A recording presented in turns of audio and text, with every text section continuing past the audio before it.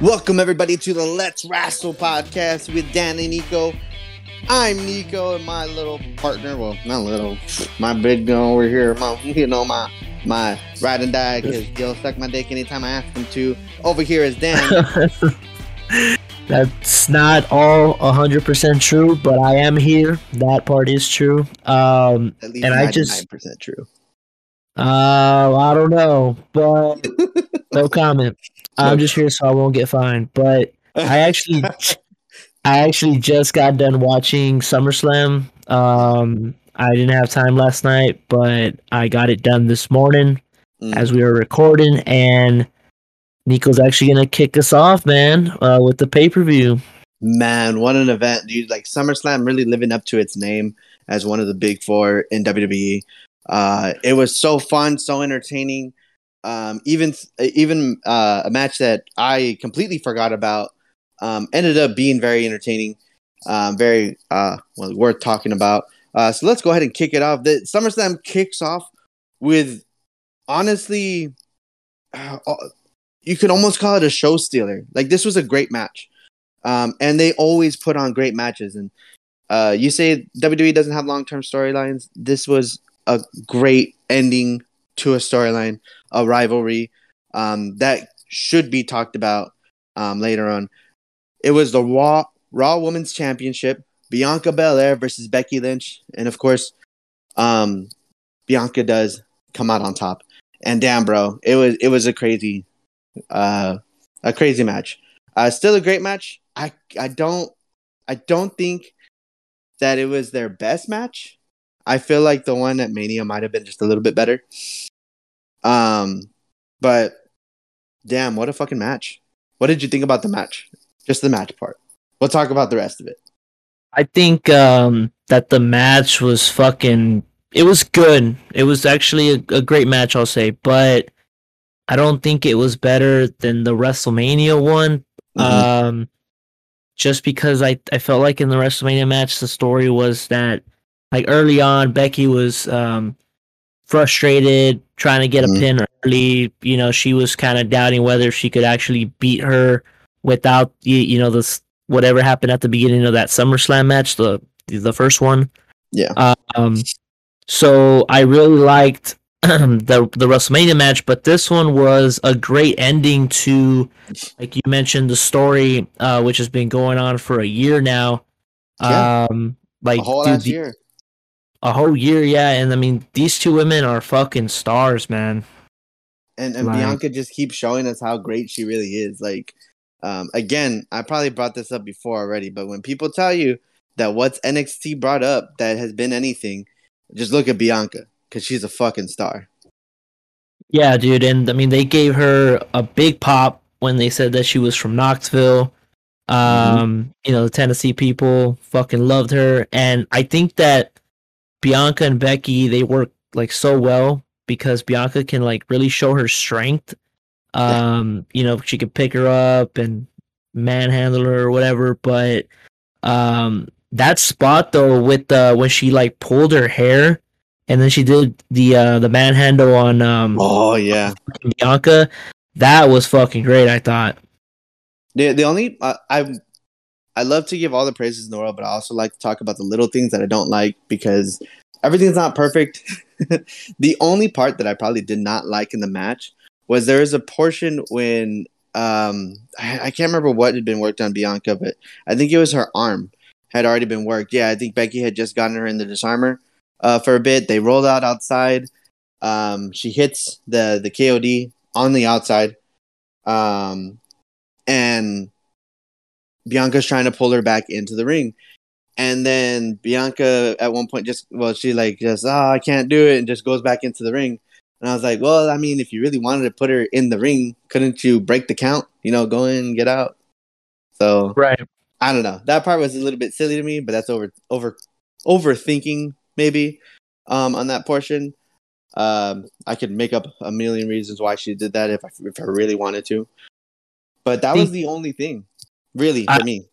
I think I didn't really point out anything really that was bad or could have been better, but I just think that even though Bianca's fucking great, I feel like Becky is the architect, if you will, no point Mm, intended, of this match.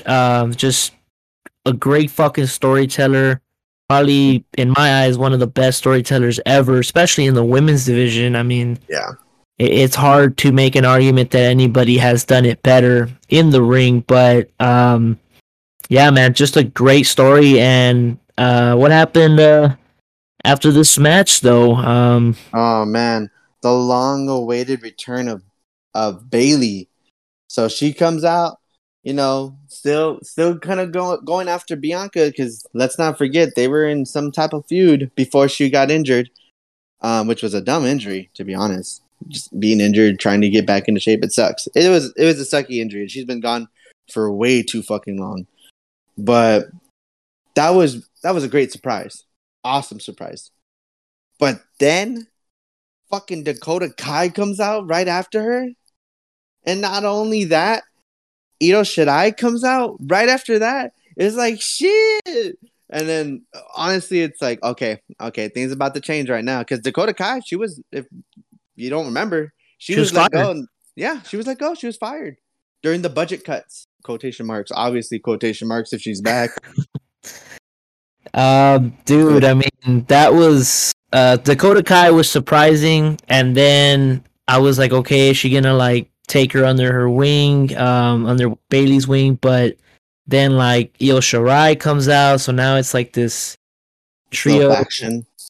Yeah, so yeah, the fact that they brought back Dakota Kai, that's interesting. And But then yeah, I was thinking that when Becky came up to back up Bianca when they all came down to the ring, so we got a Becky Lynch turn. She's turning face again. It seems it kind of seemed like that. Anyways, at the end of the match, it kind of like she accepted that Bianca was better than her, and that's just where it's at this point. But I was like, oh, what if Asuka comes out to like even the odds a little more? I think I didn't even thought of Oscar, but I think that'll be a good way to set up some kind of trios match. Yep. Oscar, uh, I want to see an Asuka Ito Shirai match. and I think we'll get it. Honestly, that's all I thought about when I saw Ito Shirai. I was like, oh my god, the fucking matches that we can have. What I took out of this whole situation, the match and the aftermath, but was that this group could be interesting.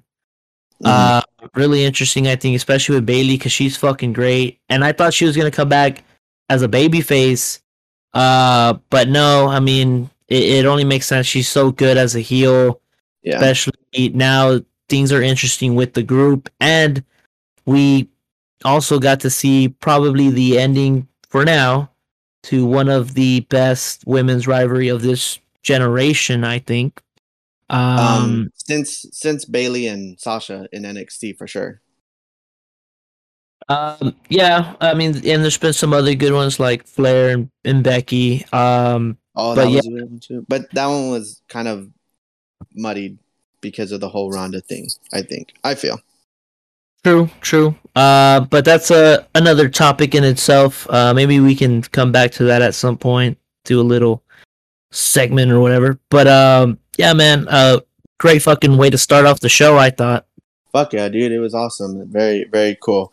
Got you excited to see what else was coming in. The next match in the card, something that I did not want to like, mainly because it was Logan Paul versus The Miz, and I just didn't want to like it because it was Logan Paul. Not gonna lie, I don't like the dude. Fuck him. But he fucking showed up, and he had a great match. Well, I won't say great. It was good. No, it was fucking awesome. I enjoyed it. I'm just hyped about it. In terms of stars, I'd give it like half, like a 3. Like it was an average great match for someone who's new. But the highlight of the match was the fucking frog splash to the outside. That was a beautiful frog splash. Logan came out on top, which was very surprising to me. Just because of how new he is, lets you know how great of a guy The Miz really is, to be honest. But all in all, it was a very entertaining match. And like I said, that frog splash, that's going to be something they're going to put on highlight reels in the future for damn sure. Yeah, man. I was excited to see Logan Paul just work again, and this time in an actual singles match. Hmm. And I thought the Miz, if anybody was gonna help Logan Paul get some pops, get the fans behind him, it's the fucking Miz. Yep. He came out with I like how he came out with that Polaroid of him. How fucking Logan did the Pokemon card thing at Yeah. WrestleMania. So I thought that was cool or whatever. But I felt like the match didn't need the whole thing with AJ coming out. I just feel like it didn't need it. If anything, I would have wanted to see AJ and Champa have a match at this show. Give them fucking 10, 15 minutes, man, and they'll put on something, not bad. But that's just my opinion because I'm a Champa fan. But dude, that fucking frog splash was fucking crazy, bro. Holy shit, chance just fucking break out, and the crowd is behind Logan after that shit. Like, Hell yeah, dude! It's like so much respect for Logan. In that regard, I even posted something on Twitter for that because it was fuck, dude. It looked amazing. Honestly, it looked better than most of Dominic's fucking frog splashes. it fucking did, dude. Now that you say that, and it's not that the people question Logan Paul's like talent. It was just why is he being portrayed as a babyface when People all hate the him. buzz, yeah, all the buzz he's created is because he's done shit that people just don't like to see, or are He's a annoyed heel. by him. He's a He's a real heel. yeah. That's Um, that's how he made his name. To be honest, people hating him. That's how he got his buzz. we'll see if it continues, if momentum continues for him, but if not, I mean, this is just a hot crowd. Overall, I thought Wow, so. like literally hot too because they're in Nashville. All that humidity. Yeah, so just I enjoyed it. I enjoyed it too. That's what I was saying, a little off air. Like this was just an enjoyable, fun event because just it was nice watching it. You didn't really get too pissed off at anything that they did. I didn't think. And the next match to go on was for the United States Championship. Bobby Lashley versus Theory. Bobby Lashley had kind of a cool entrance. They kind of messed up on the timing in terms of when the fireworks were supposed to go off, Yeah, but still pretty dope, you know. And this it was what it was. It was fairly quick match. I don't think he was on for too long, and it ended up going into the Hurt Lock with Bobby. Um, I honestly had figured that it went into the Hurt Lock for Bobby, and it finished so quickly because Austin Theory was going to come out in the main event, which we'll talk about later. But that's how I interpreted it when I saw it. I was like, oh, okay, quick match, whatever. It was what it was. Decent match. Nothing too seriously upsetting about it, to be honest. yeah, it definitely wasn't a long match. The firework entrance was cool. That was a nice sight to see. Of course, Theory tried to make an early exit in the match, but Bobby didn't let him. And then at the end, he ends up catching him in that hurt lock, taps him out, looks like a fucking beast as he did it, which he should be portrayed that way because he is. Yep. And the people love Bobby, man. How could you not? I was not mad about Theory tapping out here, because it's fucking Bobby Lashley. Oh, that and also in my how I was thinking about the match is that Theory just tapped out real quick because why is he going to risk hurting himself if he wants to go and win the titles at the end of the night? So that's why I thought he tapped out so quickly because as soon as the Hurt Lock was put on, he tapped out. They should have probably pointed that out. Honestly, that's a good way to for the heel to have like an out of why he fucking lost. Yeah. Like, oh, I could have broken it, but I knew I had to save myself for the main event. Mm-hmm. So yeah, Maybe they weren't thinking about that. Maybe it's just me thinking about that. But I feel like it helps in the long run because suspending disbelief, you make up excuses, which is what a heel should do. He'll make up that excuse. Don't worry, buddy. He's a good one. he should he should bring that up. On Raw or whatever the fuck. So We'll see what happens because I mean we still have to get to the main event, which is oh my god, we'll get that. Yeah, but like I said, decent match. Did what it needed to do. The next match after this was the Judgment Day versus the Mysterios in a no disqualification match. And the big gripe I have with this match is that it's no disqualification, but everyone's still tagging. Just make it a Texas Tornado match. Like, who fucking cares? Like, you can't get disqualified for being in the ring too long.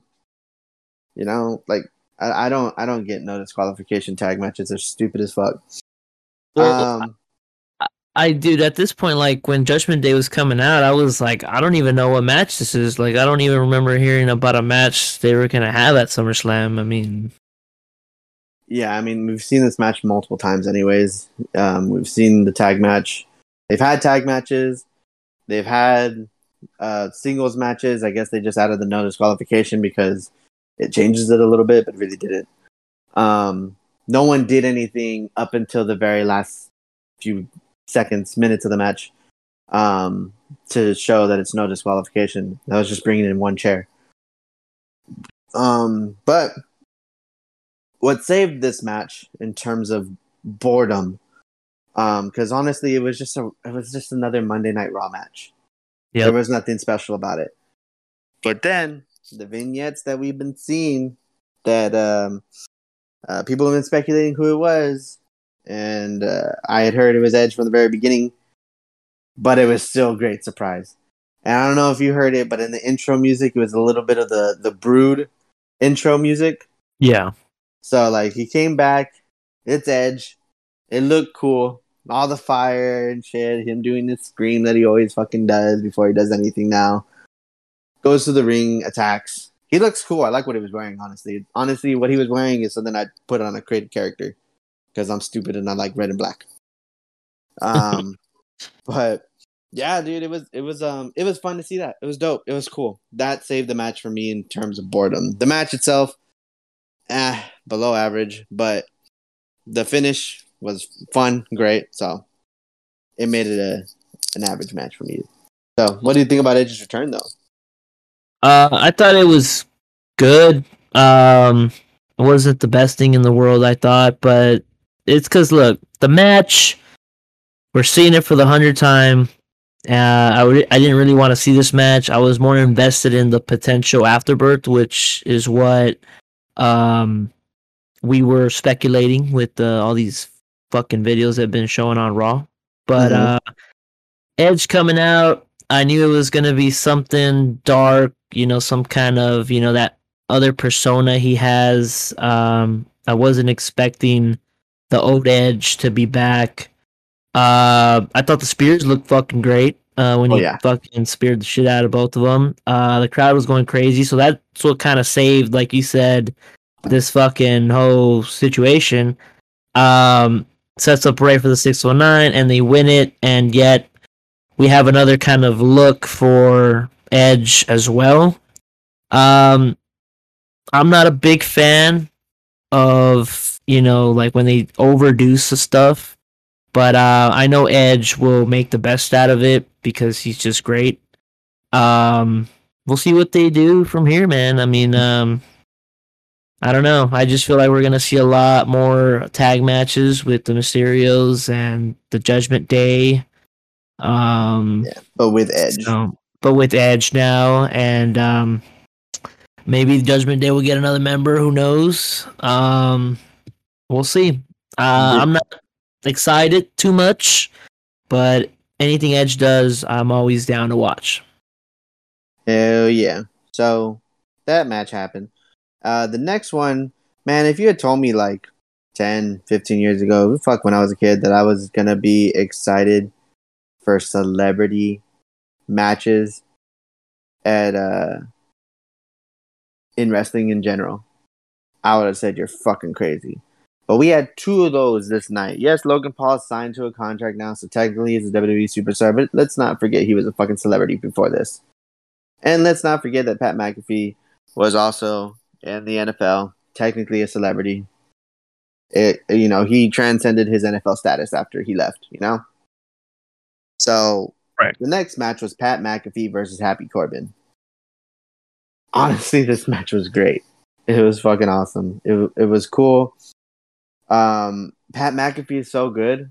it's ridiculous. Yeah, there's like some spots that were a little messy, but Michael Cole said it best at the end of the match. It wasn't pretty, but it was effective, and everything he did meant something. Everything Corbin did meant something. It was all in all, I feel a great match for McAfee. Like I said, it was just a little messy, so that's probably gonna hinder some people's views on the match. But man, Michael Cole, I don't know. I don't know if you felt it or not, but I felt like Michael Cole seemed different tonight. Like he was more on his game than he ever was before.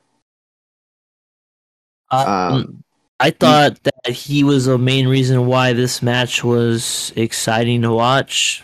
he sold the shit out of it, and Yeah, he even did. like when Pat McAfee got on the table, and then Corbin's talking about his parents, and then Michael Cole's like mouthing off at Corbin and shit, and then for like a split second, you heard Michael Cole chants, and I was like, "What the fuck is going on? What WWE are we watching? When do people do Michael Cole chants?" Um, so I mean, Pat McAfee comes out with the win. Awesome, it's great. I mean, Happy Corbin doesn't need a win, to be honest. No one likes him. Not saying that he's bad. I'm not trying to be disrespectful when I say that, but not a lot of people like him. So of course, people wanted to see the comeuppance, which they got. I thought it was a great and entertaining match. I liked it a lot. But even at one point, when I was talking about Michael Cole, even at one point, Corey Graves even told Michael Cole, he was like, "I liked you better when you didn't have an opinion." And then Michael Cole's like, "Well, that's changed now. Like things have changed now." And so it's like, "Oh dang! Like I didn't think about that. He doesn't have Vince in his ear the whole fucking night." Oh shit, I didn't even think of that. Yeah, dude. And then after that, after I heard that, after this match, I was listening to Michael Cole, and I was like, I I just feel like he was calling the match in a different way than he normally does. I don't know. Maybe it's just me. Maybe it's a placebo effect, wanting there to be change in WWE. So I'm finding something to make me think that there's change, but I don't know. That was just my take. So how did you feel about this match? It was like the story was there, definitely. You know, they used to be roommates. Michael Cole, as we said, sold the shit out of it, so you were invested in the match. And that's crazy to say because Corbin's in this match. And even though he's great at getting heat, his matches and his storylines haven't really been the most exciting thing on the show, usually. But what an entrance though for Pat McAfee with the choir. Mm-hmm. The crowd was going fucking crazy for him. I did enjoy that segment or that part where he like Corbin was screaming, or actually, I'm sorry, Michael Cole was all mad at fucking Corbin because Mm-hmm. he punched him or whatever. He's like, "What the hell's wrong with you?" or whatever. Um, and then Corbin, I cracked up at this. He was screaming at the fans, saying that the Titans were never going to the Super Bowl. I cracked up at that. Um, and then I loved the fucking swanton that Pat did to the outside. Oh, he saved the Um, shit out of that one. He almost dude, fucked it up. I was like, no, he's gonna fucking botch the shit out of this. And then of course the Panama Sunrise that he did at the end wasn't the prettiest thing I thought, but it was effective, like It's Mike Cole effective. said. Yeah. But yeah, man, it was entertaining. You know, no complaints really. And see, and this is what I meant earlier. We had spoken before we got on air about the event being fun. Like, yes, not every single match is a 5-star match, 6-star match, whatever the fuck you want to call it. But you were entertained while you were watching the match. Like this match, in terms of wrestling, you'd probably give it like a 2.5, a 2. It wasn't a clinic. It wasn't crazy. But the entertainment factor, the story factor, everything else around it bumps it up to maybe like a 3. Not anything too crazy still. But it was entertaining and fun. You can't complain about having a good time. The tag match was probably at this point where we're at, the fucking Mysterio match was probably like the least exciting match, but the ending made up for it. I Mm, I, felt I would say the Bobby Lashley one. Because the Bobby was Lashley one didn't really have anything. The Bobby Lashley match was literally like, nah, no, I'm lying. because you had in the back of your mind, you're thinking, oh well, Theory's going to go to the main event, so it still got you somewhere. And So, Bobby has momentum that he's continuing to push there, so that was good. Yeah, the Judgment Day and Mysterio match for sure. The ending did definitely save it.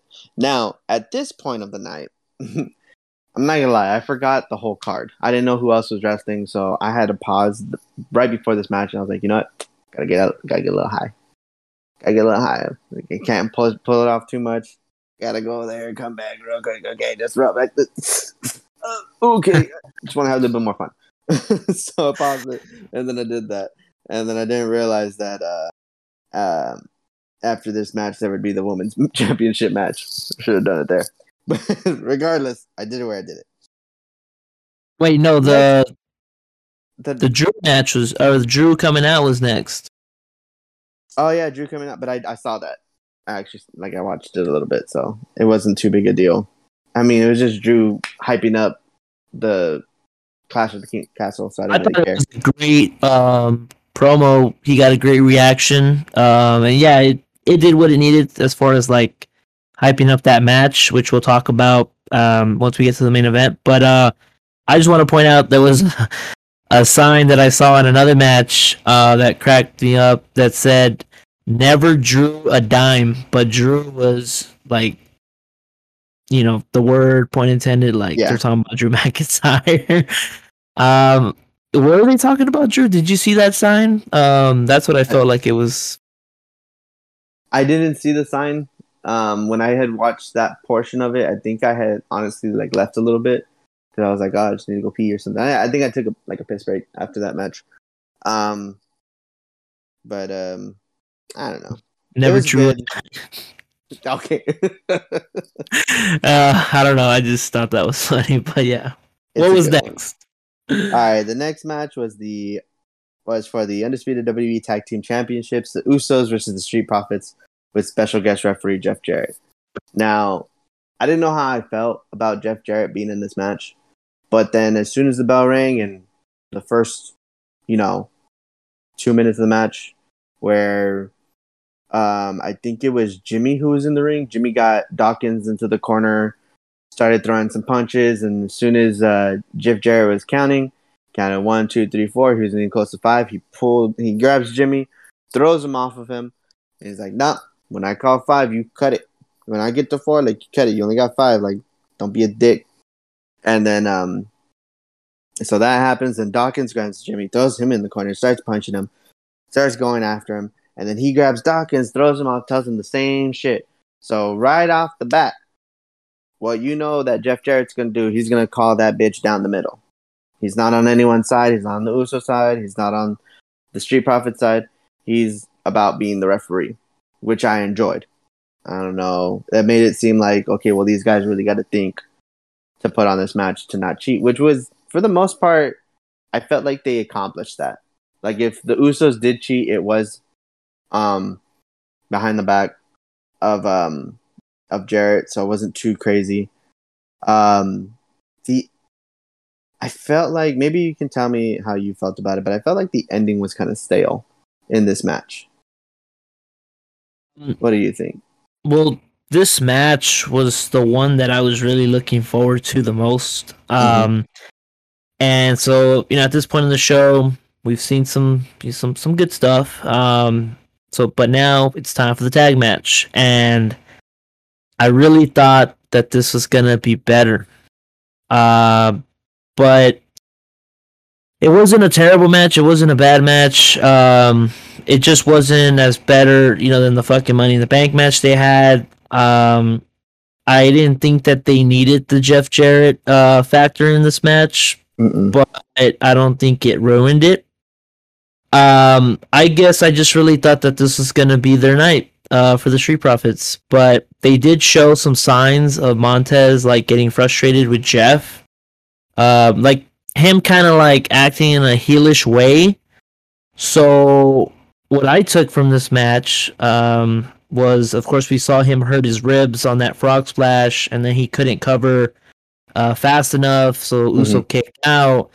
And then he got thrown into the barricade on the outside, and then they finished Dawkins with the 1D. But I really think that Montez is gonna be the one to turn heel. I think he's gonna turn heel on Dawkins because you could just tell from his facials after the match that he couldn't accept that they had lost. And I think that the story is there. We'll see what happens, of course, or when they decide to pull the trigger on Montez Ford. But um, I guess he's gonna do a thing where maybe Dawkins is bringing him down.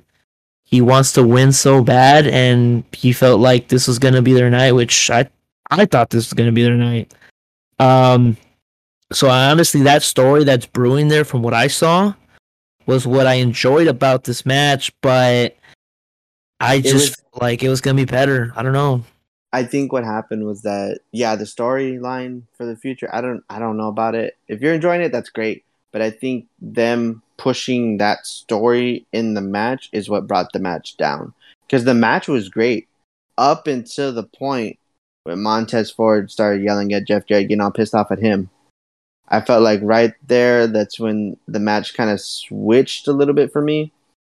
And that's why I feel like the ending was kind of like, like it could have been a better ending. They had so many great false finishes in the match, so many times when they could have been over, but it kept going. Like it was a great match up until that point. I felt like if they just finished it normal, like they didn't have that little whatever, that little spat, it would have been fine. But that part, I guess the story took over the match at that point. And I might have set my expectations too high for this match.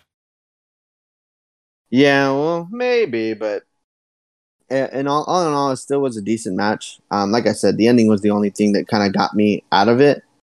But it's still not a bad match. And I actually, I kind of tripped out a little bit because Michael Cole even said when Jeff Jarrett was coming out, he was like, he has a pretty hectic weekend coming up, but this is the start of it. And I was like, oh, a little bit of tidbit talking about the Ric Flair's last match that's going to happen tonight. So that should be interesting. Definitely going to watch that. Just don't know how or when. I think we can. I think we'll talk about that also on next week's episode. See how that debacle waiting to happen. I don't know, dude. I'm actually pretty hyped about it. You know what's got me hyped about it though? You know why I'm getting hyped about it though? It's because of the fucking podcast, the Jeff Jarrett My World podcast. They're selling the shit out of it, bro. Like I was saying on Friday, last week's episode on their podcast, him and Conrad were going at each other's throats because of Jeff Jarrett jumping Ric Flair from the video. I don't know if you watched Ric Flair's last match documentary that they're doing, but in the second episode, it showed how Jay Lethal jumped Ric Flair, and then Jeff Jarrett jumped him as well. And then on the podcast, it was back in, like they were going at each other's throats. Jeff Jarrett just being a fucking dirty ass heel. And then this week's episode, it was Jeff Jarrett, his wife, and his dad on the podcast with a sit-in for Conrad. And again, at each other's throats. Just it was almost uncomfortable listening to, and that's what actually hyped me up for the Ric Flair match. So different type of storytelling. That sounds like they've been doing some interesting things to build up this match. We'll see what happens. It's an interesting way. It's almost you can almost draw parallels to how Zack Ryder or Matt Cardona got himself over in WWE by just doing stuff on the internet. Stuff that doesn't include actually fighting, just promos basically. So very interesting. Super cool. Actually kind of excited for a lot of that card, but we'll talk about that another time. The next little segment that happened in this SummerSlam was Riddle actually showed up. He jumped the barricade, basically jumped into the ring, and he said he doesn't care if it wasn't medically cleared. He wants to compete. Seth Rollins comes out, runs to the ring, a little bit of a brawl, comes out, hits Riddle with a curb stomp. I feel like they did this just to give because I feel like the injury definitely was an accident, wasn't meant to happen. They were supposed to have a match here at SummerSlam, and that's probably why the Rey Mysterio thing was added. That could have been because you're right. I don't think they even said that the Mysterio match was going to happen. They just I knew something was gonna happen with Edge, but I didn't know there was gonna be a match. Like I just don't remember unless I skipped through that or whatever. But yeah, I thought you were gonna say that the next segment was Kid Rock absolutely devouring that chick in the crowd right before Riddle came out. Oh shit, that's where it happened. I didn't see that. Like Corey said that he's a brave man on commentary, but that's a chick from TikTok. I think her name's Tammy. For like no. That's just some random chick from like she does TikTok videos. She's supposed to be like her gimmick is like a country hick, just like some country hick, and she does some TikToks with this dude called Officer Daniels, and he was talking about it the whole like last night, and I didn't understand where that came from. I was like, when did Chris Rock make out with her? Like I know who she is. I didn't know that it happened at SummerSlam though. I missed that part because I think I was distracted. I went somewhere else for like, oh, you know what I did? I'm lying because I had paused it for the tag team match. I was fast forwarding, so when I fast forwarded, I got to the Riddle already in the ring. So I completely missed Chris Rock making out with that chick, but that's who she is. She's a TikToker. Well, you were fortunate enough to miss that. That's and I even saw her in the Roman match, like fucking screaming at one of them.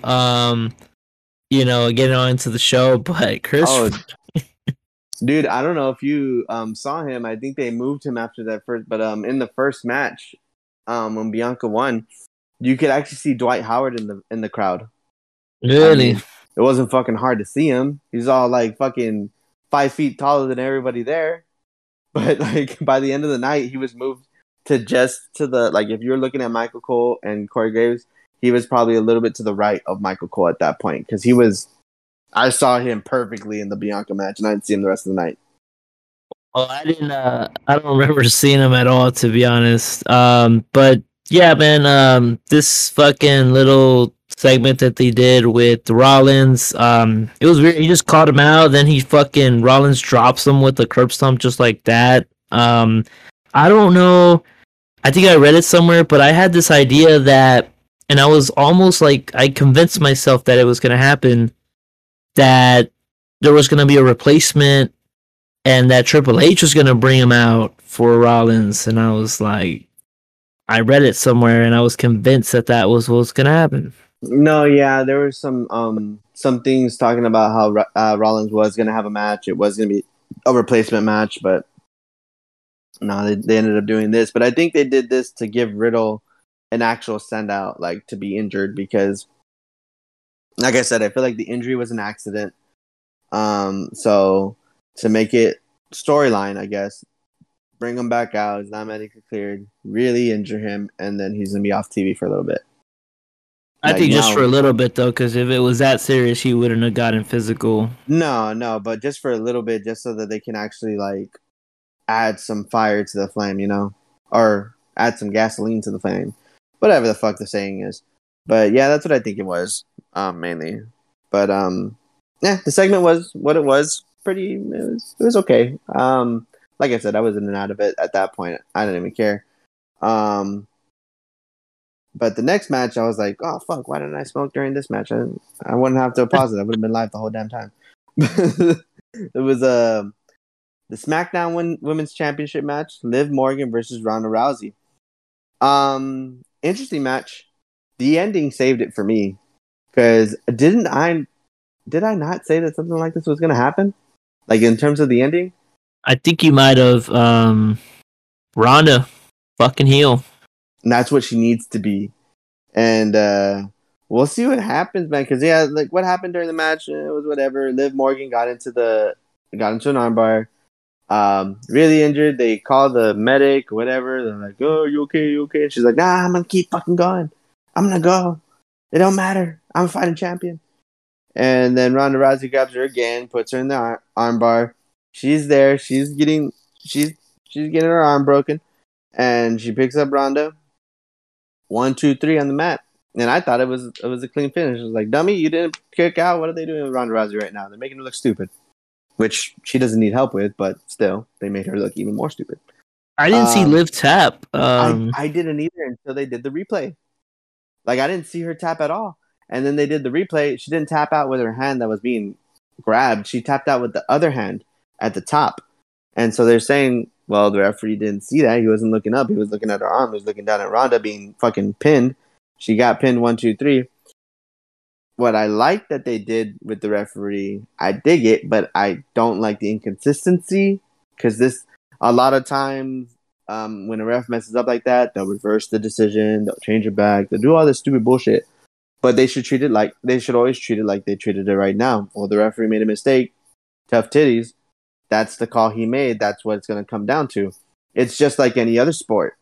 When there's bad calls done in the NFL, there's not much you can do. The Cowboys didn't make that catch, buddy.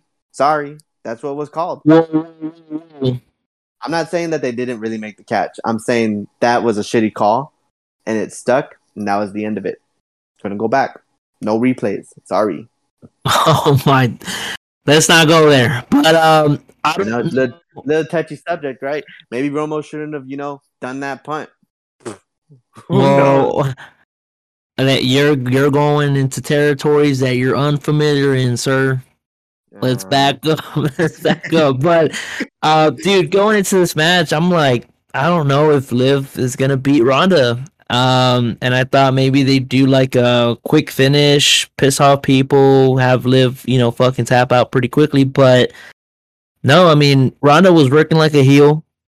And it finally happened. She attacked her after the match and the ref. She attacked the ref as well. Until finally some more people went out there. But Davari. That was Davari? Okay. That was Davari and what's his face? I forget his name. I was like, who the fuck is this? But yeah, man, Ronda's exactly where she needs to be, and that's a heel. I don't know if Becky going face or Bayley coming back and she's gonna be a heel. If any of that goes into play as to why they wanted to turn her heel, but you can't have Liv as a babyface be the champ and then have Ronda as a babyface as well and not be involved anymore in that title picture. Because what else is she gonna do?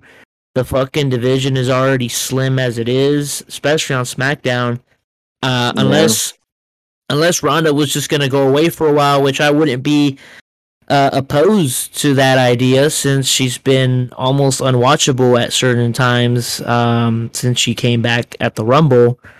But this is exactly where she needs to be, and if only, I don't think it's gonna happen, but if only Paul Heyman was a mouthpiece for Ronda Rousey, that would be fucking gold. I mean, honestly, what she said on Friday was really funny.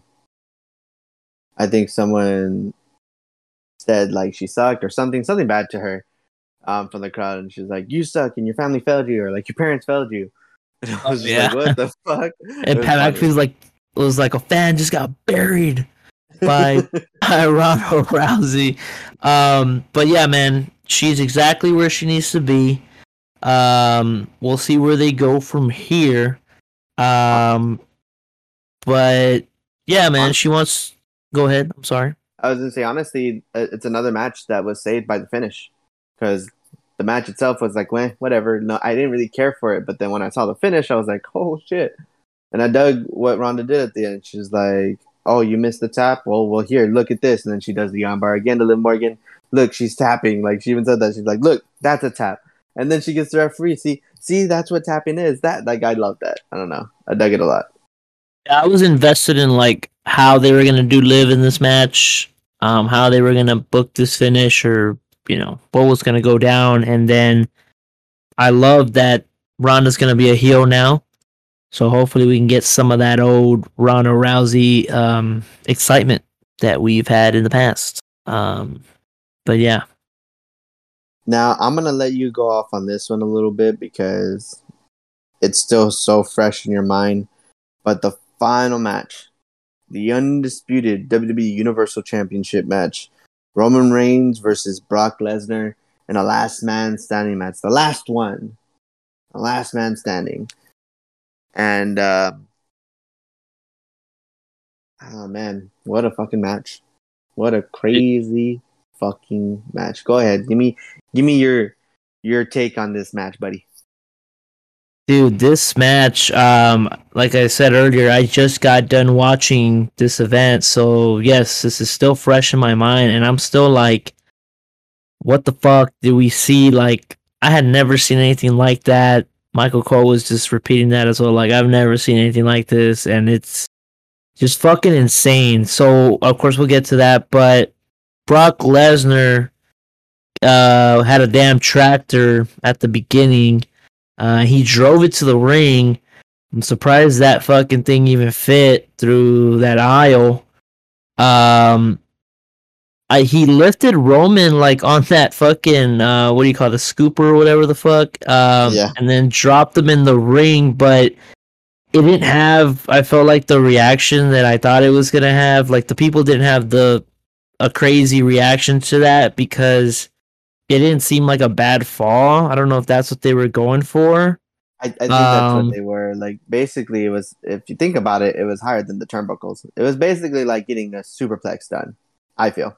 Well, he lowered it, like it was higher, and then he lowered it a bit, and then he dumped him. I thought he was just gonna dump it from where he was originally, but um, that was, I was like, man, was that the big spot of the match? Because that kind of sucked. But you know, But, yeah. little did we know. Little did we know. That was just the taste. That was the. Oh, I'm sorry, I'm gonna say this real quick. It was like being disappointed in the meal, or being disappointed in the appetizer, and then the meal just fucking kicks ass. Yeah, and before we get to that finish, I just want to say, as far as like before that happened, it was a, two guys just fucking going at it. I didn't think to this point it was gonna be the best match out of their long storied rivalry. But then Brock Lesnar, first he rams the fucking ring with that tractor and it moves, and I'm like, holy shit! I'm like, he fucking moved the ring like I've never seen that. And the people were like, whoa, and then Corey was like trying to get out of the way. And then he fucking backs up again, lifts up the corner. He lifted the fucking ring, bro, and then Roman just like slid out like he was on in Titanic and shit. Falling, fucking rolling off that fucking boat. So he rolls out to the outside of the ring. At this point, I'm like, what the fuck? I'm like, this is fucking insane. Before we get to what happened after that, what did you think of that? Like, when that happened, bro? Dude, I couldn't fucking believe it. I was like, what in the fuck is going on? Like, the ring was, dude, it honestly looked scary as shit. Like, I can only imagine being there live, being front row. Like, I would feel uncomfortable. It's like seeing a big ass carnival ride, like just up in the air. Like, that thing was high, and it's a big ass fucking ring. Honestly, it gives you scope on how big that fucking ring is. Yeah, dude. Damn, it looked big, and it was just chaotic. I do want to, before we get into that last section of the match, I do want to talk a little more about what happened during the match. Dude, honestly, I thought Roman got injured at one point, but he was fine. But like, it looked, just his reaction. I think, man, Brock Lesnar is so crazy. He sells like a motherfucker, though, dude. He sells so good. There were so many times when I saw him like getting up, I really did feel like he was hurt. Like, oh my god, like how many more times can this motherfucker get up? Like, well, these guys are just, the little things that they do, they sell so great for one another. But there was one spot, they had already broken the tables on the side of the ring, and I feel like they just call it on the fly because Brock Lesnar is hitting him with the fucking piece of table that's broken. Brock Lesnar fucking just does I guess you would be like a Uranagi Yeah. to Roman and throws him onto the table. But when he does that, Roman's arm, I think, goes back, and you just hear Roman, like, very audible, just go, "Oh shit," because like he like fucked his arm pretty bad. But before that craziness, it was a hard hitting fucking match. These guys, every single time they're in the ring together, it feels like they don't hold anything back. And I think that's why this match has gone on so many times and why Lesnar has worked with Roman so many times. Because Roman will stay and go toe to toe with Brock Lesnar any day of the week. Like, it just seems like, yeah, it's fake, it's whatever. Like, it's not, they're not really trying to hurt each other, but it looks like they're really hurting each other. You know what I mean? Yeah. Dude, I mean, fuck. This match was crazy. Like, when he lifted the ring, Mm-hmm. I was thinking, I'm like, man, this, because I didn't see this other moment I'm about to say when it happened, but when the ring broke on Lesnar and Big Show and collapsed, I'm sure this is like how they felt watching it live. Yeah. When it happened, like, damn, what the fuck? Like, we've never seen something like this. And I feel like this moment that we saw might have eclipsed that. And it's crazy because Brock was involved in both of those. But dude, yeah, like the ring just looked fucking crazy, just fucking like that in the position that it was. Mm-hmm. But then Michael Cole's going crazy at this point, like what the fuck is, he's selling the shit out of it. He's fucking great, by the way. Usos come out, Brock fights them off. And then this other moment was fucking great, I thought, when Heyman was telling him to stop, and he's like, take the titles, like, leave them alone, just leave them alone, And he's like, this is my meal ticket, this is my tribal chief. Yeah, like, and then that was fucking great, and then he F5s him through the table. I was like, holy shit. Dude, when Heyman took that bump, I was like, what the fuck? Heyman's taking bumps right now. What the shit's going on? And then Roman Spears fucking Lesnar right after that, and I'm like, holy shit, like, this is fucking mayhem. And then that's when Theory comes out. And I'm like, okay, like, they start bringing up the fucking Rollins cash in, that this could be the same scenario. But then I'm thinking, like, where is he gonna pin him? The ring is fucking, all fucked up. Or does this become like some kind of triple threat last man standing match? Like, what did you think when Theory was coming out? Did you think this was gonna be it? Or I felt like it was gonna be, for a split second, I thought it was going to be like a triple threat last man standing match. He was going to hit both of them with the briefcase. They were going to be down for 10. He might have won. But then I saw Lesnar getting up, and I was like, oh, he ain't winning. I was like, I honestly thought he was going to lose the cash in.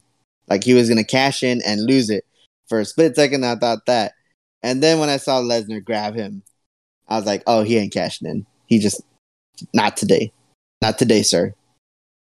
Yeah, he started hitting Roman with the case, but then Lesnar hit him with an F5, and I'm like, okay, I guess it's not gonna happen. But then in the back of my mind, I'm like, well, you never know. Like, he could just kind of hang around, and then we'll see what happens at the end. Because the way that this match is going, you're like, what kind of shit are they gonna do for it to finally end? But that point that you brought up, that you thought it would be like a last man standing, that'd be a good way to like not pin either of them, and still walk out with the titles. But I just didn't want them to do what they did with Rollins again. Like, kind of recycle that kind of almost the same kind of situation, not really, but similar. And then another spear by Reigns to Lesnar, but Lesnar gets up again. Roman bashes Theory and Lesnar with the case. And Heyman is still fucking down at this point. Yeah. Michael Cole's going fucking crazy because Lesnar gets up again and he's like, for the love of God, like count faster, like. Dude, I cracked up when he said that. I was like, for real, count faster. And Roman hits Brock with the titles, and Lesnar's up again. He's like, "Dad, he beat the damn count again." Like Cole's fucking insane right now. Dude, that's what I'm saying. Like Cole is on another level. Like tonight, he was on another. Well, not tonight, but last night he was on another level, dude. He was selling the shit out of a lot of the matches. I don't know.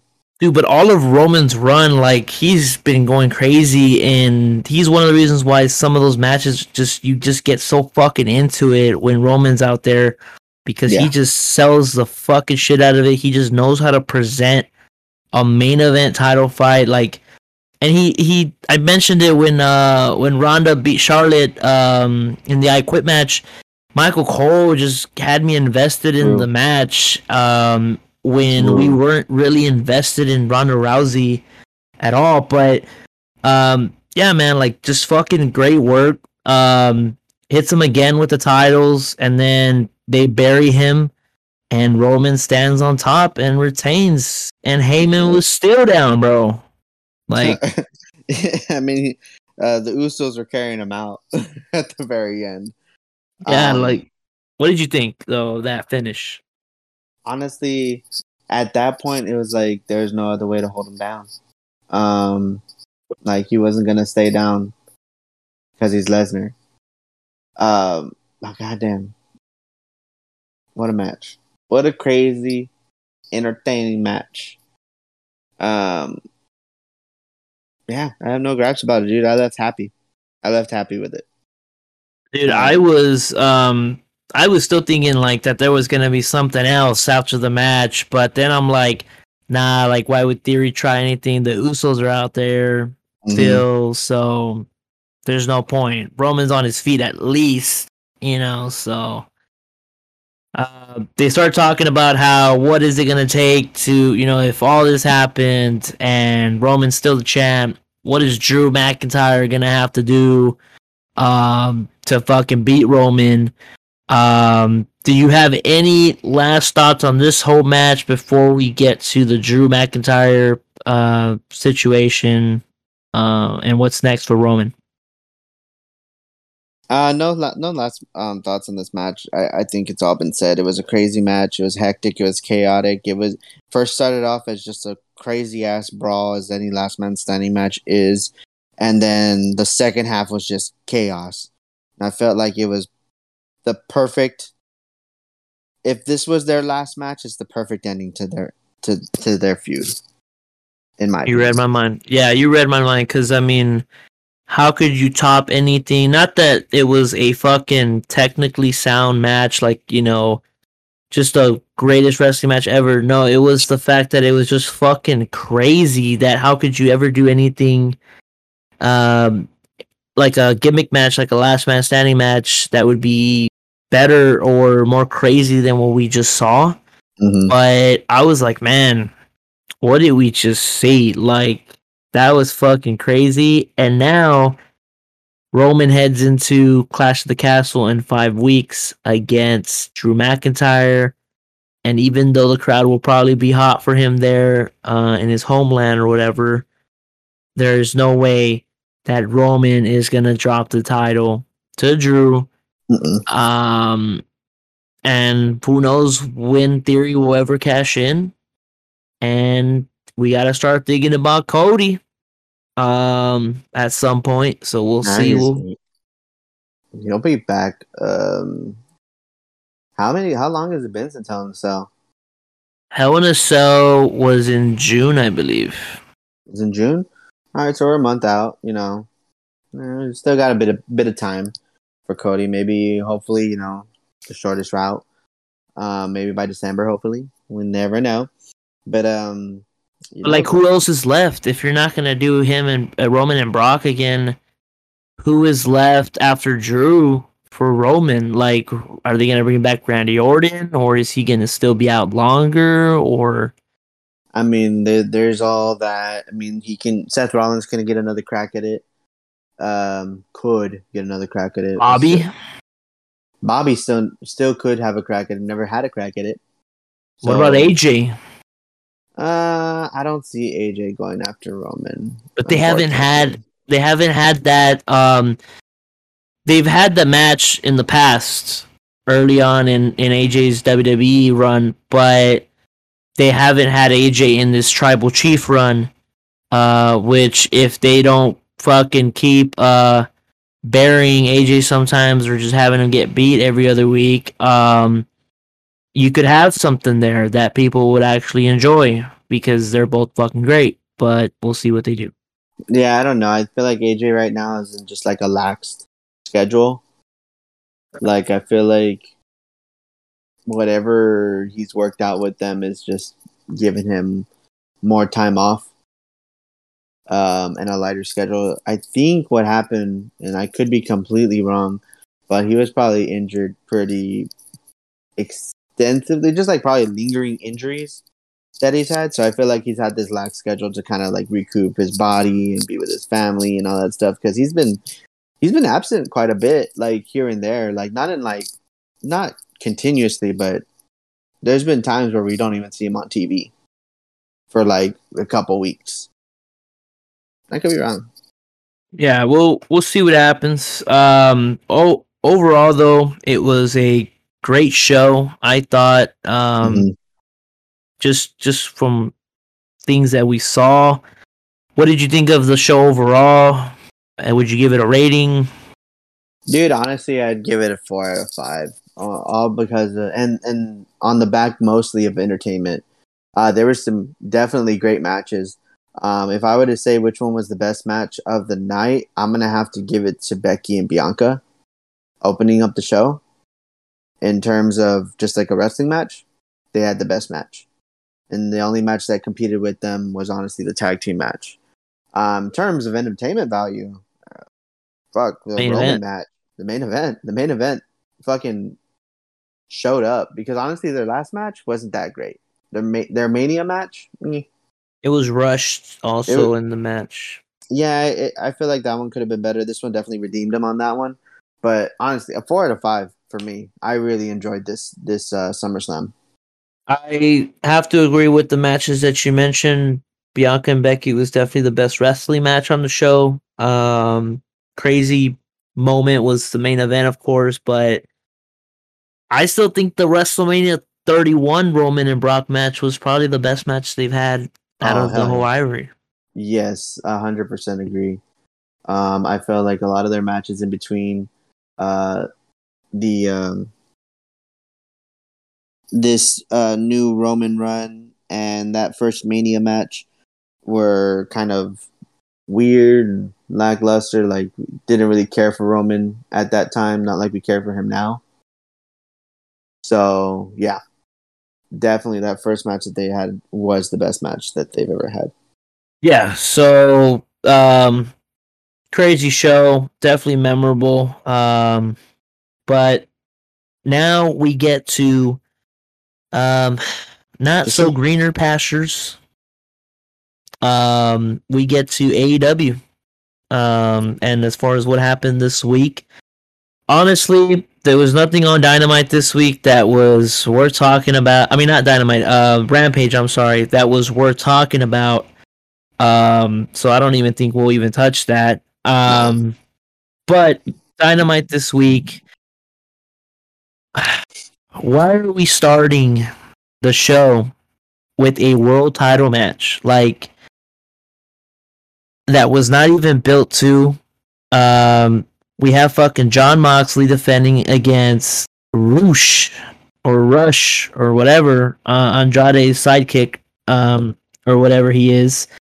They said that this dude debuted like 3 weeks ago, and that he hasn't been pinned in over a year. Like, if we're supposed to know that, like, But that's what they're telling you. I know, but nobody's seen this guy on AEW since, before fucking 3 weeks ago. I don't know. I thought this was about fucking rankings and, who really deserves a fucking title shot. this was worse than when they gave Dante Martin a title match. Some weeks ago back. That's a reach. I don't think so.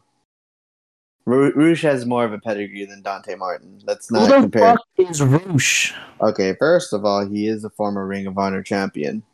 So put some respect on his name. And if you want to shit on the Ring of Honor championship, I mean, you're shitting on a lot of great people. So he's a former 2-time champion, not a single champion. He's a 2-time champion. Okay, so are we watching Dynamite or are we watching Ring of Honor? Well, Ring of Honor is owned by AEW, so we're watching AEW Ring of Honor. And we know how great of a job they've done of establishing, Ring of Honor guys in AEW, right? So yeah, I mean, I think they built up Samoa Joe pretty good. He's their television champion. They've also, showed that Yuta is actually really good, and he's their pure champion. So, and yet we haven't seen Samoa Joe in 2 months on Dynamite. I mean, they're talking about FTR, and FTR is the Ring of Honor Tag Team Champion. So let's not say like they're when they should be the AEW Tag Team Champions, but that's a different conversation. But they're not. They're the Ring of Honor Tag Team Champions and the IWGP Tag Team Champions. So let's not pretend like those championships don't mean nothing. So I'm just saying, Roosh is not a Dante Martin. Let's not compare Roosh to Dante Martin. But what's the point of the title match? The World Heavyweight title match. Honestly, at this point, they're just having matches. They're just like, that's what AEW does. Okay, if we're gonna, I can complain about them not doing any storylines that mean anything till I'm blue in the face. I'll just take what I can get at this point, because I'm not gonna. I will sit and be pissed off at AEW every single time I watch it if I think like that. So they're just putting on a match, which is not a bad match to have, especially because Roosh had a I thought a really great match at Ring of Honor Death Before Dishonor. I think that's the name of it. I think so. I thought his match with his brother was actually pretty great. Okay, well, you seem to enjoy it. I would have enjoyed the match more if it was just a regular match. Make Roosh look good, but not get the win. But he did not need to be in a world title match. And you're right. They just make matches. That's just what Tony Khan does. With no point into some of those matches that he makes. But anyways, getting into the match though. A jump start as always, because that's all AEW knows how to do sometimes. And that's also because of Roosh's character. That's what he does. He's a cheater. He cheats even with his brother. So come on, buddy. That'd be great if we didn't already see it in a lot of matches on the same show. But did we? Was there multiple in that same show? It was the first of that show. It was the first of that show. So that changes things. Because but we see it every week. Like, 70% of the fucking matches of the show is just fucking jump starts. Like, are there? When's the last time they did that? That happens all the time. Like, it's so overdone in AEW. Well, anyways, that's a different situation, right?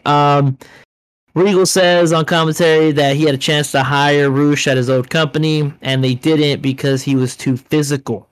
Okay, and if you could believe that, he was actually. I think I saw him. I can remember seeing a picture of him, doing the training. He was at a tryout. I think they actually did hire him, but then they let him go. Like, he had the performance center stuff and everything, but they never did anything with him. Well, I had no clue because I barely even knew who this guy was. That's why Regal tells you shit, bro. This is the commentary. Well, Taz says we embrace that here. Okay, Taz. I mean, it's true. He's not wrong. Well, anyways, your champion in this match is being competitive with a glorified jobber. I don't think so. Here's a Ring of Honor World Champion. Let's not call him a jobber. I mean, you're going to compare him to previous Ring of Honor champions who've actually done something with their career, like a Seth Rollins. I mean, come on, man. Roosh. I mean, Christopher Daniels was a Ring of Honor World Champion.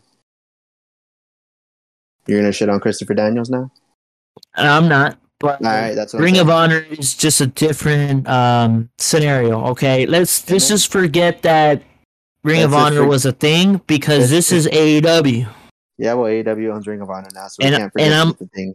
you have to understand though that this match and the way that I'm judging Roosh is just based on what I've seen on AEW television, right? If I'm a casual fan watching the show, I've never seen this guy before in my life, which I haven't really. But this I'm is not a just casual. This is not a casual TV show. Let's. That's the problem sometimes. That is the problem. But at the same time, why are we gonna put them to the standard of wanting to boot? They obviously don't want casual fans. They have CM Punk over here saying that he doesn't believe that there's any more casual fans. So they're not even catering to any casual fans. These guys are literally catering to the independent scene, which I don't think is a good thing. Honestly, I don't. I think that's shitty. But that's what they are. That's what it is. Well, that's unfortunate. Moxley has the same match as always. No surprise there. Of course, there has to be some kind of run-in in this match. Andrade distracts Moxley, but the Lucha Bros come out with Alex and they chase him out of there through the crowd. Mm-hmm. Rush kicks out of the Death Rider, and what kind of name is Roosh? Okay, like I don't know. He's Mexican. Maybe that's the reason why he's called Rouge. I'm Mexican. I don't know what that even is, or I just don't like the name. It's a terrible name. That's nitpicking. Jim Ross saying, "What a match! You need to stop, Jim." Okay, It was a match, dude. It was great. I actually enjoyed it. I did not enjoy it. But anyways, Jericho comes out because why not, right? There always has to be some kind of afterbirth. And it's not like we haven't seen this before, right? Where something is going on after the match. Mocking Reigns was lame as hell. The fact that they started saying like AEW Galaxy, and then they said something about acknowledge me, or what is it? The line that other dude has. I don't know. It's something like acknowledge me, but it's something stupid. I agree with you on this, like 100%. I don't think they need to be doing this. I feel like it's almost like the VKM stuff from TNA. It's like, do you need to be really trying to like dig at the other company? Like, do your own shit, do your own thing. Like this gimmick, I get it. Like, and people on Twitter and whatever AW hard-ons, they're gonna be like, oh, that's the point of this thing, you know? They're making fun of the whole. Like, I understand that. It's not good. Like, Yeah, it's just not good. and why not get free clout from the hottest thing in wrestling right now, Roman Reigns? Or So yes, I agree, 100%. and Jericho is just leeching off of stuff as always that's hot because he's not. Or his Um, former shit. But so Jericho says that Daniel Garcia is in the main event, and I said, "Oh God, another Daniel Garcia main event." You could see like Jericho because he was out there with Anna Jay. She was kind of promo or whatever.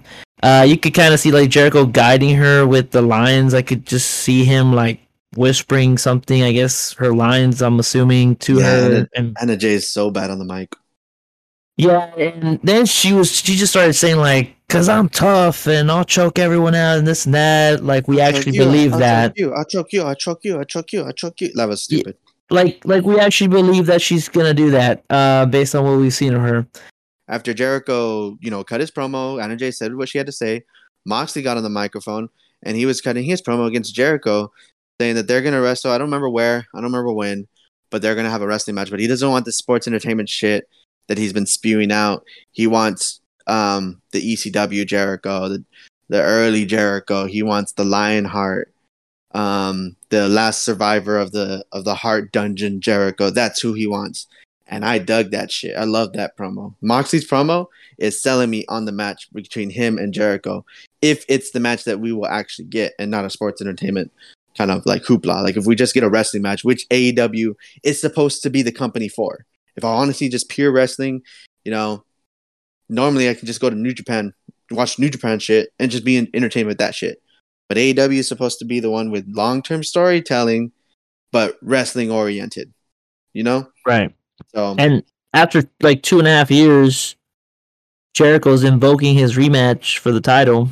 Apparently, yeah, that's dumb, but I can get behind it because he's a heel.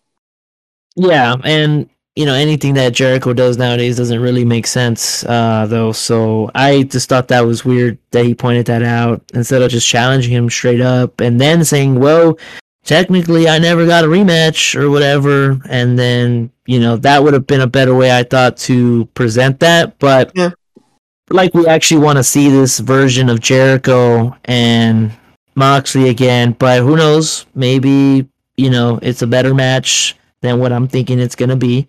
They're facing though at some fucking show called Quake by the Lake. I Okay.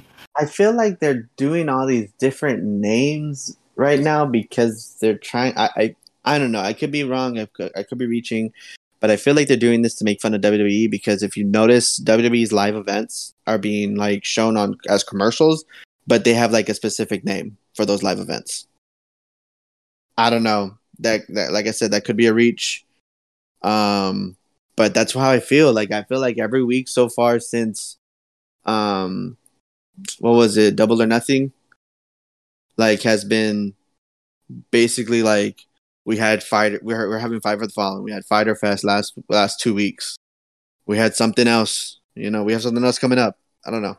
Yeah. It just No, it's always some fucking show, and so we'll see what Queef by the Lake is once we get to it. But Moxley says that did you hear that on in Cornet? Is that why you said that? no, no, I did not. I'm still behind on Cornet actually. That's true. That's true. You are. But anyways, Moxley cuts a promo which I thought was not bad. I thought it was good. He starts saying It's what fire. It's he fire, bro. says basically what we're all thinking at this point, which is we hate you, Chris Jericho, and this fucking sports entertainment bullshit that you're doing. Mm-hmm. Moxley calls him the GOAT, but this shit you're doing now is pathetic, which is true. But Moxley partakes in bullshit like this too. It's just his own kind of bullshit. Um, at times, but I don't Hey. completely hate Moxley, but I just feel like he could be better in what he does sometimes. But basically saying he wants the Lionheart. I thought it was interesting though that he is the last survivor of the Heart Dungeon, like the last active wrestler that came out of that dungeon. Yeah, Is that what? that's how I took it. There was who was it? Someone got upset about it because of what's his name? Just Incredible. Just Incredible got upset about Moxley saying that because Just Incredible and Lance Storm are still alive and they also went to the Heart Dungeon. But I don't think Moxley was saying that in terms of like because everyone else is dead. He obviously knows that Just Incredible is alive. He knows his wrestling history. He was saying it in terms of how you said it. The Yeah. only active wrestler from the Heart Dungeon, the last surviving one. Calm down, Just Incredible, trying to be all relevant shit. Well, I thought it was an interesting line. But yeah, basically he wants the old Jericho. Well, sorry, Moxley, he's gone, and he's been for a long time now. But before we get to the next segment on the show, though, it's important to point out what happened on Rampage, which is really the only thing that came out of Rampage that's worth talking about. And that's that now Wheeler Yuta is gonna face Jericho next week, and if Yuta wins, he faces Moxley instead. What did you think of that? Did you see that Wheeler Yuta shit? I did. Wheeler Yuta still needs time on the microphone. It's not that great. It wasn't horrible. He seemed confident in what he was saying, but I don't know. I thought it was kind of dumb. But whatever. We'll get that match, and it is what it is. I will say though that Yuta and Daniel Garcia had a great match at Death Before Dishonor. I enjoyed that match. I do like the rules of the Pure Championship matches. Uh-huh. I think they're interesting and it's actually pretty cool. It's not for everybody, that's for sure. But I like it and I enjoyed it, and I thought they had a good showing. I didn't watch the match at all. Yeah, because you're trash. I did not watch that match, but they basically did the thing though with Jericho that Yuta saying he can beat him. He basically suckered him into agreeing to the match. I don't want to see Yuta beat Jericho. I don't He's think not. that's what's gonna happen because if that were to happen, oh how the mighty have fallen with Chris Jericho. But we'll see. We'll see. We'll Any see. final thoughts on that whole situation with Jericho and Moxley and Yuta and yeah. I just gotta say Moxley sold the shit out of it for me, and I actually enjoyed the match that Moxley did have. I love it when Regal is on commentary. I wish he would stay on commentary. If this whole like Blackpool stuff ends up ending, which eventually it will, I'm sure. I would love to have Regal on commentary. I feel like he'd be a great addition because he can be almost like the devil's advocate because he's gonna enjoy what anyone's doing, even if they're cheating. Because even when Rush was cheating or whatever, Regal was like, yeah, this guy's great. He does that because he's gonna do it, whatever it takes to win. That's what I like about him. And so I dig that. I dig Regal's take.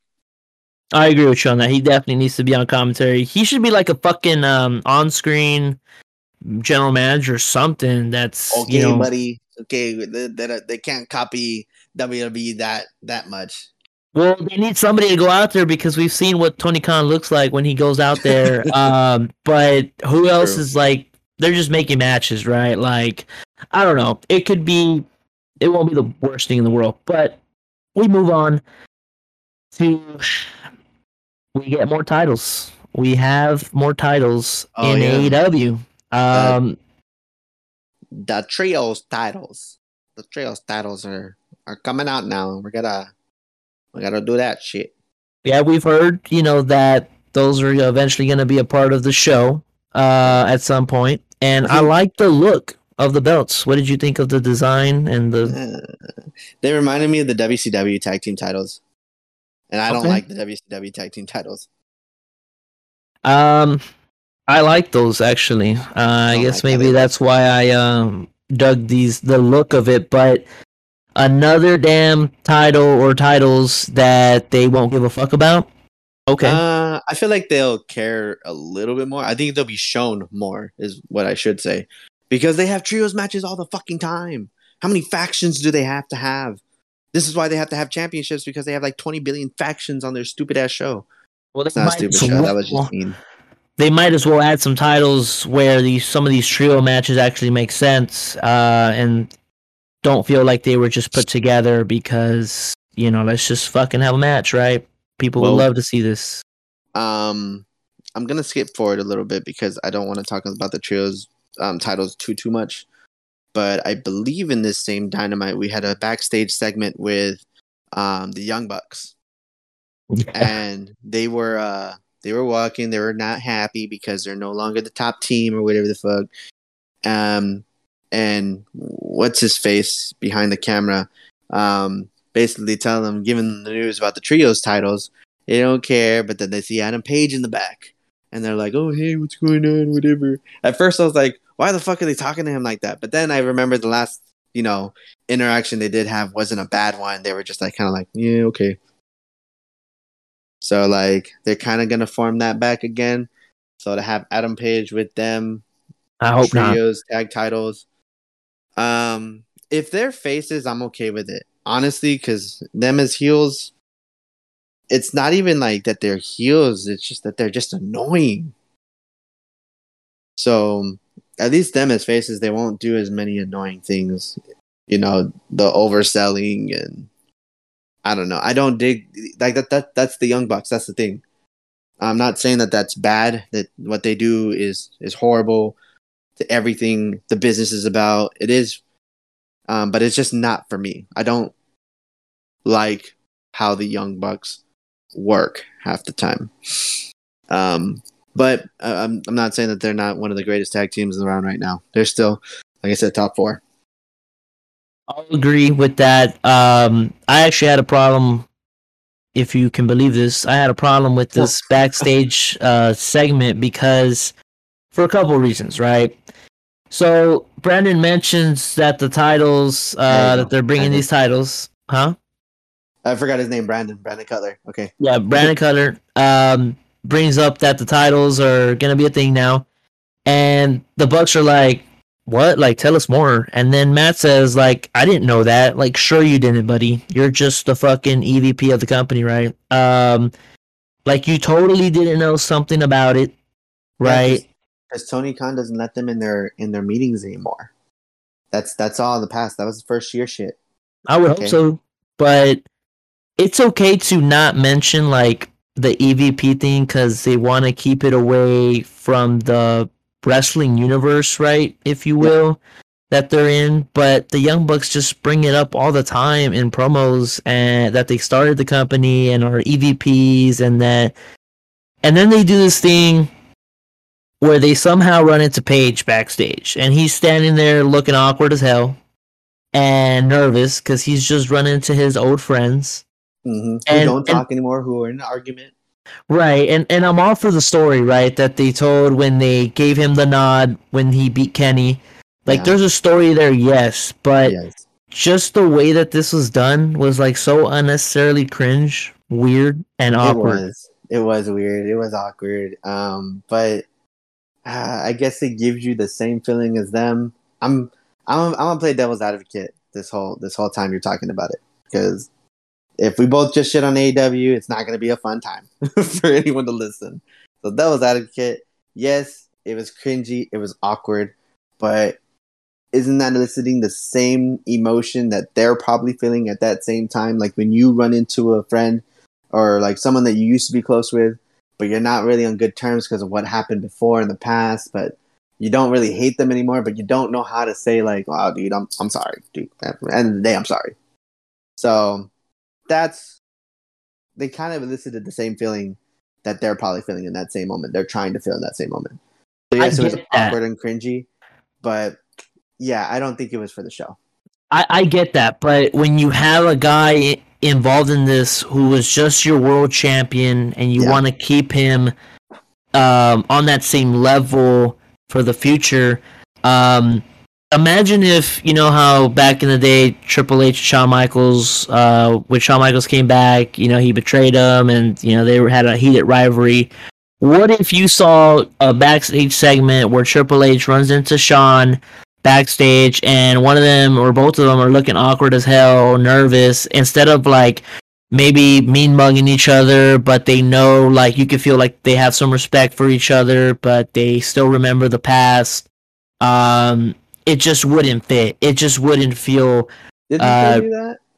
They but did like that a couple times when before he's they got. standing there, like Paige was like all No, fucking no, nervous. they didn't make it awkward in WWE because there were confrontations, especially leading up to DX getting back together beforehand, where like Michaels and Triple H would be in a backstage segment where they'd meet and they're teasing it. So it did happen. They would tease that they were going to get back together in DX, but instead of it being awkward, they were mean mugging each other though. They were more mean mugging each other. Like, can I trust you? Can I not trust you? I don't know right now. So right now, you do your thing, I'll do my thing, and that was how it was in WWE between them two, for Um, sure. But yeah, I am agreeing with you with the Adam Page thing. It just didn't fit where Adam Page is coming from at this point, and it's you don't need them to be like that. Like you really don't. I get what they're trying to do, and I know you're saying this also, but it doesn't need to be that way. And I right. don't think that they're keeping Adam Page as a main event guy anymore at this point. At this point, I don't even see him as a main event guy. It was hard for me to even see him as a champion, to be honest with you. So yeah, I can agree with you on this stuff. And I'm saying that the story is there. Like I'm not saying don't Yeah, do this at all. Like get rid of it. No, the story is there. Just why are you doing it this way? And then Dark Order shows up talking about Paige's birthday, and the Bucks walk away like sad about it or whatever the fuck. And it's just so weird to me. But it's the Young Bucks, so are we really surprised at this point? well, at this point, they're the way they're at because they've fallen so far. They were Yeah. once the greatest champions. They were in the highest of highs because they were champions. Kenny Omega was champions. Kenny loses his title. They lose their titles. They win the title back, but then they lose it again. So right now they're down on their luck, and they really haven't been on TV too much. I mean, maybe that's for the good. for a good reason. Yeah, if you're always there, when can anyone miss you? So Exactly. But moving on. Before we got to the next match, Dante says some shit that nobody gave a fuck about backstage. no one give a fuck. Who the fuck is Sky Blue, and do we even care? He did a trampoline routine later that night with Sammy. That we won't. You didn't even watch the match. Don't call it a trampoline routine. It was an okay match. It was a decent match, but it led to nothing. That's the end all be all. Don't disrespect him for no reason. Yeah, it's whatever. But going to a segment that actually led to something. First of all, when this match started, we had Ricky Starks and Danhausen for the FTW Championship. At first, I'm like, man, I'm sorry, Ricky Starks, that you have to work with this kind of booking and working with clowns. Last week's Atlanta crowd was fucking hot for Ricky. But this one, at first, not so much. Maybe because he's working with clowns. I don't know. This is how, though, that, and I don't want to get into this again because we know what fucking path we'll go down to if we do, but this is how the Wardlow versus Orange Cassidy match should have gone. No offense. No. Just get over that. Let's not. Okay. We'll get into something. No, at least they got this one right, is what I'm saying. But okay, yeah. Well, the fans been built like that, so it's okay. Okay, I'm just gonna slide past this one, buddy. If you will. Anyways, Ricky Starks retains as he should. The fans were calling for Hook, and here comes Hook. Man, I was like, man, look at the fucking face on Hook right now, walking down there with a purpose. Yeah, the same face he always gives. So, as he should. He's taking it seriously, which is something that a lot of these guys should take note of. I'm loving this shit. Even though he's hanging out with Danhausen. So, yeah. But he's not being a clown while doing it. Yeah. No. I'm loving this shit, though. Hook is so smooth in the ring, man. Of course, every single time. What did you think of Hook, though, when he came out? Like, what did you think when you saw this? I think Hook's great. I think Hook, but he's small, dude. That's the only problem. But he's working with the right people, so it's okay. It's okay. That's all I can say. I don't want to say. Well, yes, he is on the smaller side, but I think, which I'll talk about here, because his finisher, the that fucking lock or the sleeper. I'm sorry, Tazmission. It used to be called, but not anymore. It's called something else. But yeah, there was a spot though before the finish where he countered Ricky and then did like a flip that makes sense. Like, it made sense to get out of that move compared to some of the other flips that we see these days. He catches Ricky into the sleeper, taps him out. The crowd is hot, and I'm like, what the fuck did we just see? Like, I love this, bro. I've been a big Hook fan since the get-go. Yeah. I still think he has a lot to learn. He's gonna get better. He can only get better from here. He's still green, but this made sense. To me. I'm nitpicking by saying, though, that maybe they could have built to this, or Ricky could have said no, that he didn't want to face Hook, and that it can build. But I think the fact that we didn't expect this to happen made it fucking for a great moment, Yeah, and I feel like they did it. They did this because, of course, what happens in the end. But it wasn't built because Hook is not gonna be involved with Ricky Starks. That's not the story that they want to tell. They're just telling a story that Hook is going to have this title now, the title of his father, and he's gonna run with it, and we're gonna see how that goes. This was more of a match to make Ricky Starks turn into a face. That's basically what they were trying to accomplish, which I think they did. Yeah, and I think it was a good move. I don't know what the reason will be if they will even mention it, because sometimes they just don't. But the reason why Hook came out I don't know if it's because defending Danhausen. I don't know if that's the best reason to bring him out. If that's what you're gonna roll with, No, but we'll have to see. I think Um, what it could have been was that he wants to win the title. That they kind of said it in commentary. That's Taz said it. That's the title that he saw on the mantle when he was growing up. That's the title he saw his dad come back with every single day. So yeah, I think a part of it was yes to defend Danhausen because they're the odd couple, and he does actually protect Danhausen because Danhausen cannot protect himself. Um, but also to win that title because that's his father's title. So I feel like the reasoning behind it doesn't even really need to be brought up too much. But I like that they were also telling the story that Ricky Starks actually does respect Hook because they have like a brotherhood from when they were training together, or Ricky Starks was kind of helping Hook become the wrestler that he is today. yeah, and it was a great. He fist bumped him at the end, like you said. Mm-hmm. It was a great moment. Taz was saying that this is surreal to him. Of course, that's his son. Yeah. But then we get to the next part that was interesting as, like if that wasn't already interesting enough, we get another twist here. Basically, Ricky Starks is cutting a promo in the ring. A pipe bomb, if you will. Yeah. And he said that he's used to losing. He said that. I was like, okay. But he cut a great fucking promo, putting the belt over, or as you like to call it, a prop or whatever. I Uh, mean, it was treated like one for the longest time, so can't blame me. yeah. So it was a great fucking promo, though. Nevertheless, and Ricky Starks is fucking over, man, and he's fucking great. I love this.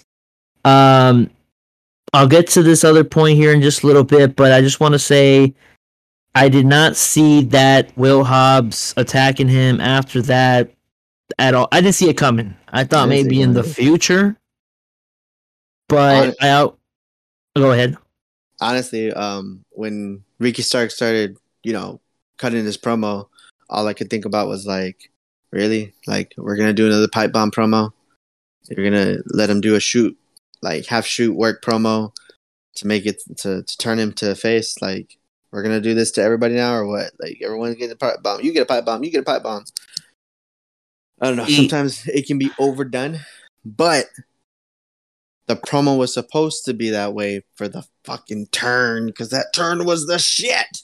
I loved it. I was so like I did not expect it at all, but I dug every single second of the aftermath.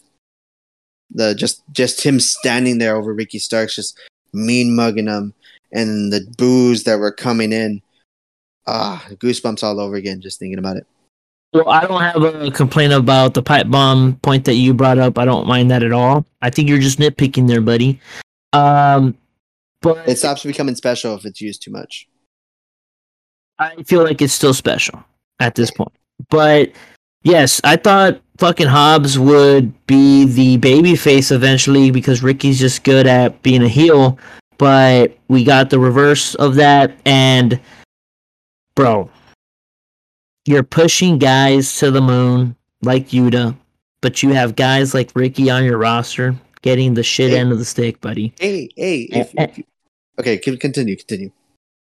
I was just gonna say, like, it's about fucking time that Ricky Starks is doing something that people actually want to see, and it's not just another fucking match where he's doing some good shit, but nothing really comes out of it. I feel, in my opinion. Um, Well, I let's didn't say this see. much though. Ricky Starks has had the shit end of the stick because he's gotten like when he was getting his first initial push in the very beginning, he broke his neck. Yeah, So he was out because of that. So it kind of hindered whatever push they were going to give him at the time because he was being pushed. Like, yeah, so you no, can't say much about them pushing other people while someone got injured and you're just trying to make sure that is this person going to be okay, especially after a broken neck. Not a severely broken neck, I'll give you that much, but a broken neck for, like regardless. So can't blame them for pushing other people before him when they have to make sure he's going to be okay. that they can give him that push. Well, I feel you on that, but you know how I also feel about Yuta. But Yeah, anyways, I don't understand that, but okay. when Taz, when that happened, when Hobbs fucking hit him, Taz said, like what the hell did you just do, Hobbs? Instead he should have been like laughing, like it was all part of the plan, Shivani. It was all part of the plan. Taz could have said, well, we had to do it because he was starting to do dumb shit, like fucking ask for more challengers after he's had a match already, which is what he did last week. Because last week when he did that, Taz had made a comment like, "No, what are you doing, Ricky? Like, what are you doing?" It's like something along those lines. Maybe they could still do that, and have Taz lean with Hobbs, or this could be a chance to drop the Team Taz completely and have him with Hook. But I'm not sure that Hook really needs Taz with him right now. He's doing great on his own for being so young. I think this was to end Team Taz completely. Like, I don't think they want to continue with Team Taz. I think they're gonna have Taz now just strictly on commentary, because we've been seeing that a lot lately. He's just been on commentary. I have noticed that he's been on Dynamite more. But I think you can still keep Hobbs with Taz because he needs a mouthpiece still. But Ricky doesn't need one and doesn't need to be part of a Team Taz anymore. Does Hobbs need a voice at this point? Because I've heard there's been little points. He hasn't done like a huge promo, but it was kind of like the Wardlow thing, like when Wardlow finally got like a little bit of promo time, and just little. It was actually really good, good enough to where people were like, "Oh my god, this guy could probably do something." Hobbs has had that a couple of times where he's cut a promo here and there, and It's not bad, it's not horrible. So he might not even need one, dude. Well, I have to agree with that because I think Wardlow, he's shown some signs of that he's not fucking the shits on the mic. Like, he can cut a promo, but it's just not where you'd want it to be for a main event guy just yet. So a mouthpiece doesn't hurt them. It can help them. But, I mean, honestly, I don't trust AEW in giving him a good mouthpiece because, I mean, well, not everybody can have Paul Heyman. So yeah, and Taz isn't that great of a mouthpiece, honestly. Well, he's better than Jake the Snake Roberts. Well, yeah, I'm not saying with his huffing and puffing ass. I'm not saying that anyone else is better than like Taz. Honestly, just don't think that Taz being a mouthpiece for anybody adds anything to them. We'll see what happens, right? I mean, Team Taz died for a reason. I mean, true. You don't need Taz coming out cutting promos on people. It just doesn't. You don't need it. Right. And before we get to the next segment, you brought it up as far as like Taz being on commentary, but why is there a 4-man team? And I thought Jim was only doing the second hour. He did the whole show, didn't he? This fucking episode. I think so. I don't know why there's a 4-man team. I feel like Shivani's just there for fun, for shits and giggles. Yeah, I don't know. I don't really care. I'm not even thinking about that anymore. Because at this point, it's going to be what it is. Until it's better, I really don't care about it. Yeah, we'll see what happens. It's not affected what has been going on in the ring, in my eyes. No one's really said anything where it's like, why are they saying all this shit? They let Excalibur call all the moves, play by play, because he's the only one that actually knows the moves that are going on in the ring. Right. I don't know what the fucking moves are going on in the ring. But he knows. That's why he's there. And then Jim Ross is there just to say some stupid ass shit, which is okay, because sometimes it's funny as fuck. And he stole Excalibur's line during one of the matches, which I thought was funny.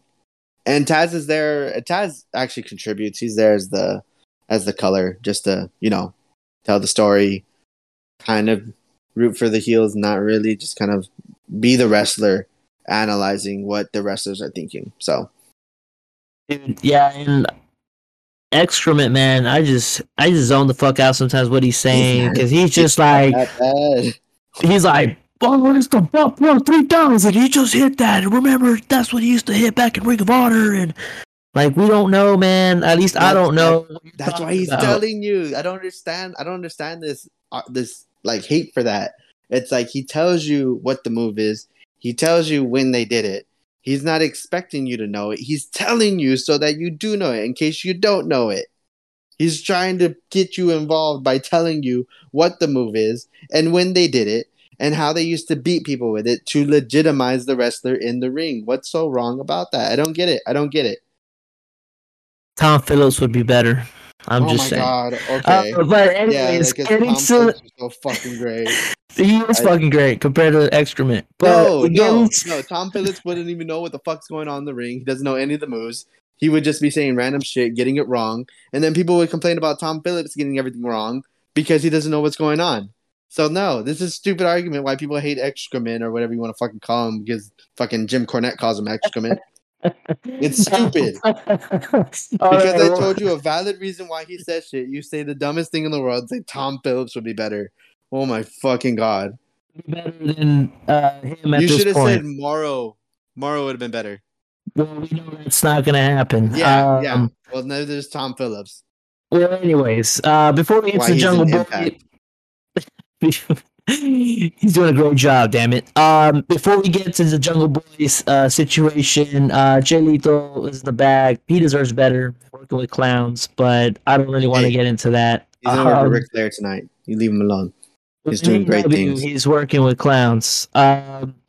Anyways, Jungle Boy coming out. I cracked up. There was a sign in the front row that said, "Damn it, he's a jungle man," like in fucking caps or whatever. I thought that was funny. Who said that? Jr. That, no, there was a sign that said, "Damn it, he's a Oh, jungle man." I just thought that was funny. that is But funny. Jungle Boy, uh, he basically takes the fucking mic and says that Christian is the biggest pussy that he's ever met, and pussy chants start, and I'm like, wow. Everybody's like, what the fuck? They didn't even bleep it. No, they didn't. And they have a 7-second delay, so they could have bleeped it if they wanted to. Apparently, you can call someone a pussy on live television. Yeah, man. I was like, let's fucking go. I'm loving this, right? Finally, Jungle Boy cuts a promo where he actually sounds like he's, pissed off. He's, showing some personality, which we'll get to here as well. Saying Christian was needing cash because his wife divorced his bitch ass, and then says, "Call me," while doing the fucking sign, like, "Call me." And I'm like, man, Jungle Boy showing some fire. What did you think of those two lines that I just brought up here? Okay, I loved how he called him pussy. Of course, that was the first thing that came out of his mouth. Let's put into context real quick. That was the first thing that came out of his mouth, so I loved it. Yeah. But then he started talking some more. And I was like, how are you the son of an actor? It wasn't that great. It wasn't that great. It was he needs a lot of work on the mic. But granted, he has not been given that time on the mic. So Right. I'll give it that much. He needs a lot more time. I feel though like the delivery on some of the lines were in is great. I feel though that he would be a much better heel. Well, that's what I got out of this whole promo. He would be a much better heel and be more comfortable saying heelish shit than he does trying to be like the heroic good guy. And this wasn't like a heroic good guy. This was a pissed off good guy who's going to talk some shit. Almost heelish, to be honest. But there was some stuff where he was doing a little bit of heelish things, like, the call me thing. There was something else that he did. Oh, when he basically said that Christian had a small dick and that's why his wife divorced him. And so there was some things in there that were good. I'm not saying it was completely horrible, but it wasn't as good as I hoped it would be, is what I'll say. Okay. I mean, I understand that, and I enjoyed it for what it was, and this just goes back to what we've talked about, where we just maybe sometimes we just need to enjoy stuff, right? And I enjoyed this from Jungle Boy. I'm like, what the fuck is happening? He said, like, what do you think happened to the wife? And he brought up the penis line. I thought it was great. Christian comes out. He was saying like, hold on, and then like Jungle Boy didn't realize he was on the screen. It felt so. No, I think it was lagging or something, or like I don't know what happened, but yeah, that was twice that kind of happened, where someone in the ring didn't notice what was going on the screen till later. that was kind of weird because like Christian even had to look like, damn, does he not hear me or what? Like, until finally like Tony tells him like, hey, he's on screen or whatever. Christian's saying that you're wearing that jacket I draped over your body, and the next thing will be a body bag, and you can cozy up beside your dead dad. Is basically what he said. Which I was like, oh damn, they keep going there.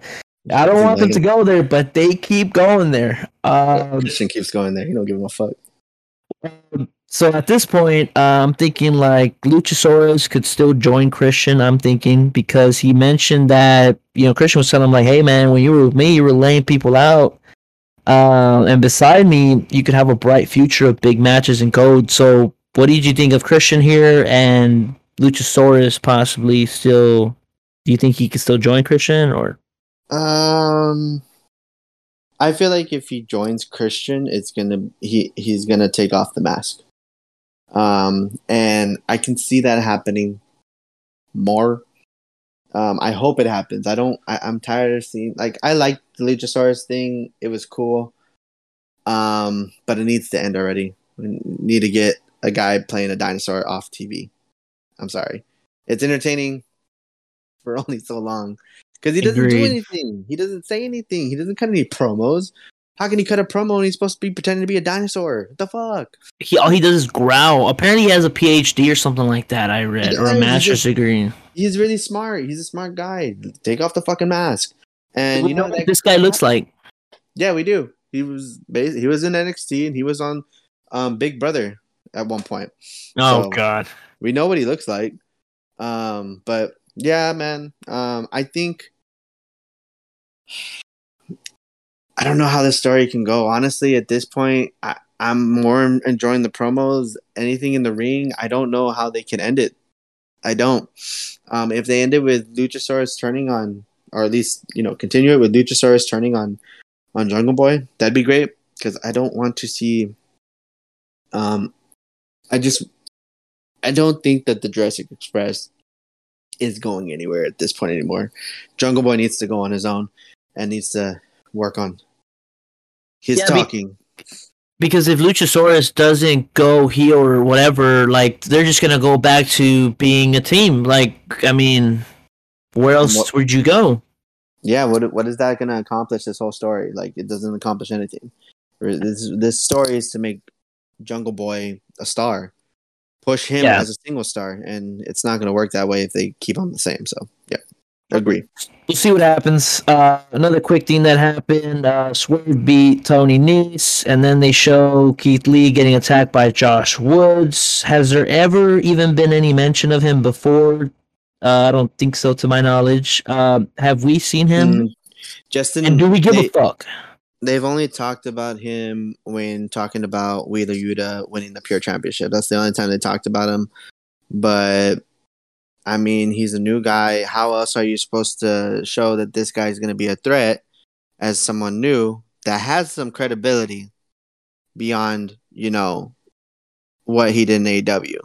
So he's going to lay out Keith Lee. So that shows, one, all right, this guy is strong enough, or at least cunning enough, to hurt Keith Lee. And this guy, I think he actually has an MMA background. He's wasn't originally a wrestler. He either did MMA or football. I'm not sure, one of the two. But yeah. And he was the previous Pure champion before Yuta. So there's that, I guess. But yeah, I mean, how else are you supposed to bring in a new guy that you want people to believe is a monster? Yeah, and now him and Tony Nese are a team. Like, if we need any more teams, when you have the most over and possibly the best team in the world right now on your roster, and they're not the champions. Yeah, but who? You need a tune-up team. You need a team. You can't just teams. You can't just have Keith Lee and Swerve go into like a serious storyline with another big team when the other big teams that are there are in their own other storylines. The Young Bucks are going to go after the trios title. That's what they lined up for that. FTR, we don't know where they are right now. Dax seems injured right now, so they're probably going to have a lighter schedule. They had that big match against the Briscoes. What are the team? The Lucha Bros are mixed up with Andrade and Rush. They're gonna have their thing going on. So who else is there to fight against Swerve that we haven't already seen, or jabronis? Like fucking what? The Butcher and the Blade? What, Private God. Party? Come Oh on. God. So that's what I'm saying. Like they're Those are bringing your that. tuned-up teams, though. Yeah, but they're not. No one believes that they're gonna do anything at this point.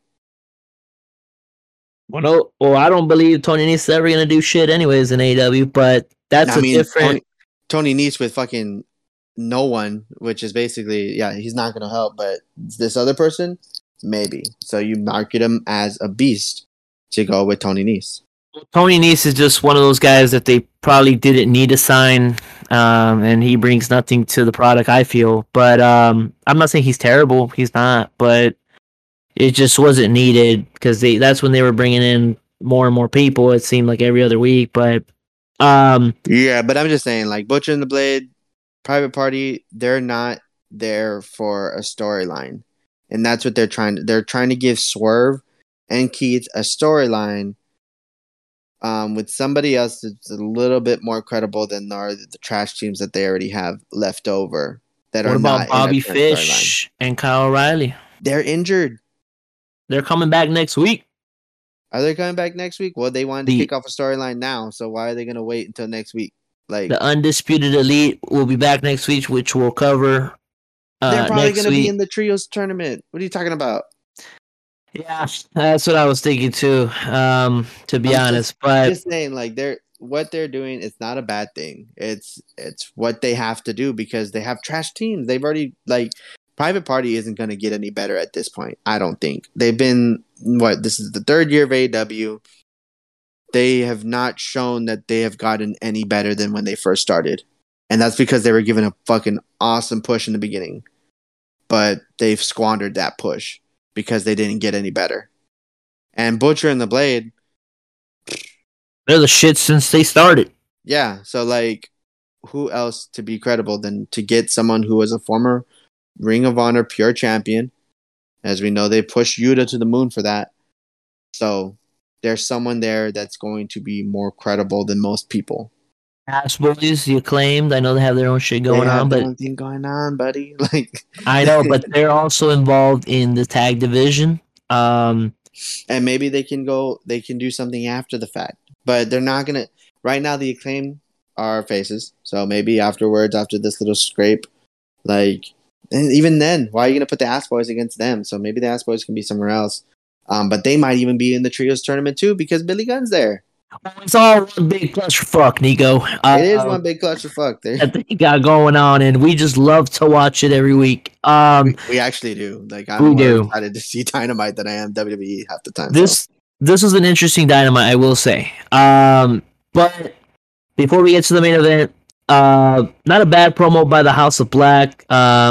Malachi was saying that we live in a society that's quick to worship people that have no value. He said that these days God and the devil are the same thing. Says that there's no reason for the confusion, Miro. I thought that was pretty good. And then Brody challenges Darby to a coffin match, and once again, Darby will be in a coffin match on Dynamite as a throwaway, like it feels like every other coffin match has been. Hey man, that's his match. That's the thing. He does the coffin drop. He's gonna have the coffin matches. This match, to me, means nothing because they do it with Darby all the time. And if you want him to have that as a signature match, that's fine. But at least build to it and build like an aura around that match, like how the Undertaker used to be with the casket match. When you knew there was going to be a casket, like it meant something. This means nothing. I don't feel like the Undertaker's casket matches meant anything either because the problem with the Undertaker's casket match is that he lost more than he won. But it was a signature for him. Like when you thought of the casket match, you think of the Undertaker. Yeah, but then they stopped doing it because it was dumb. It didn't help anything. Like the casket matches didn't help nobody. Then why is Darby Allin doing it?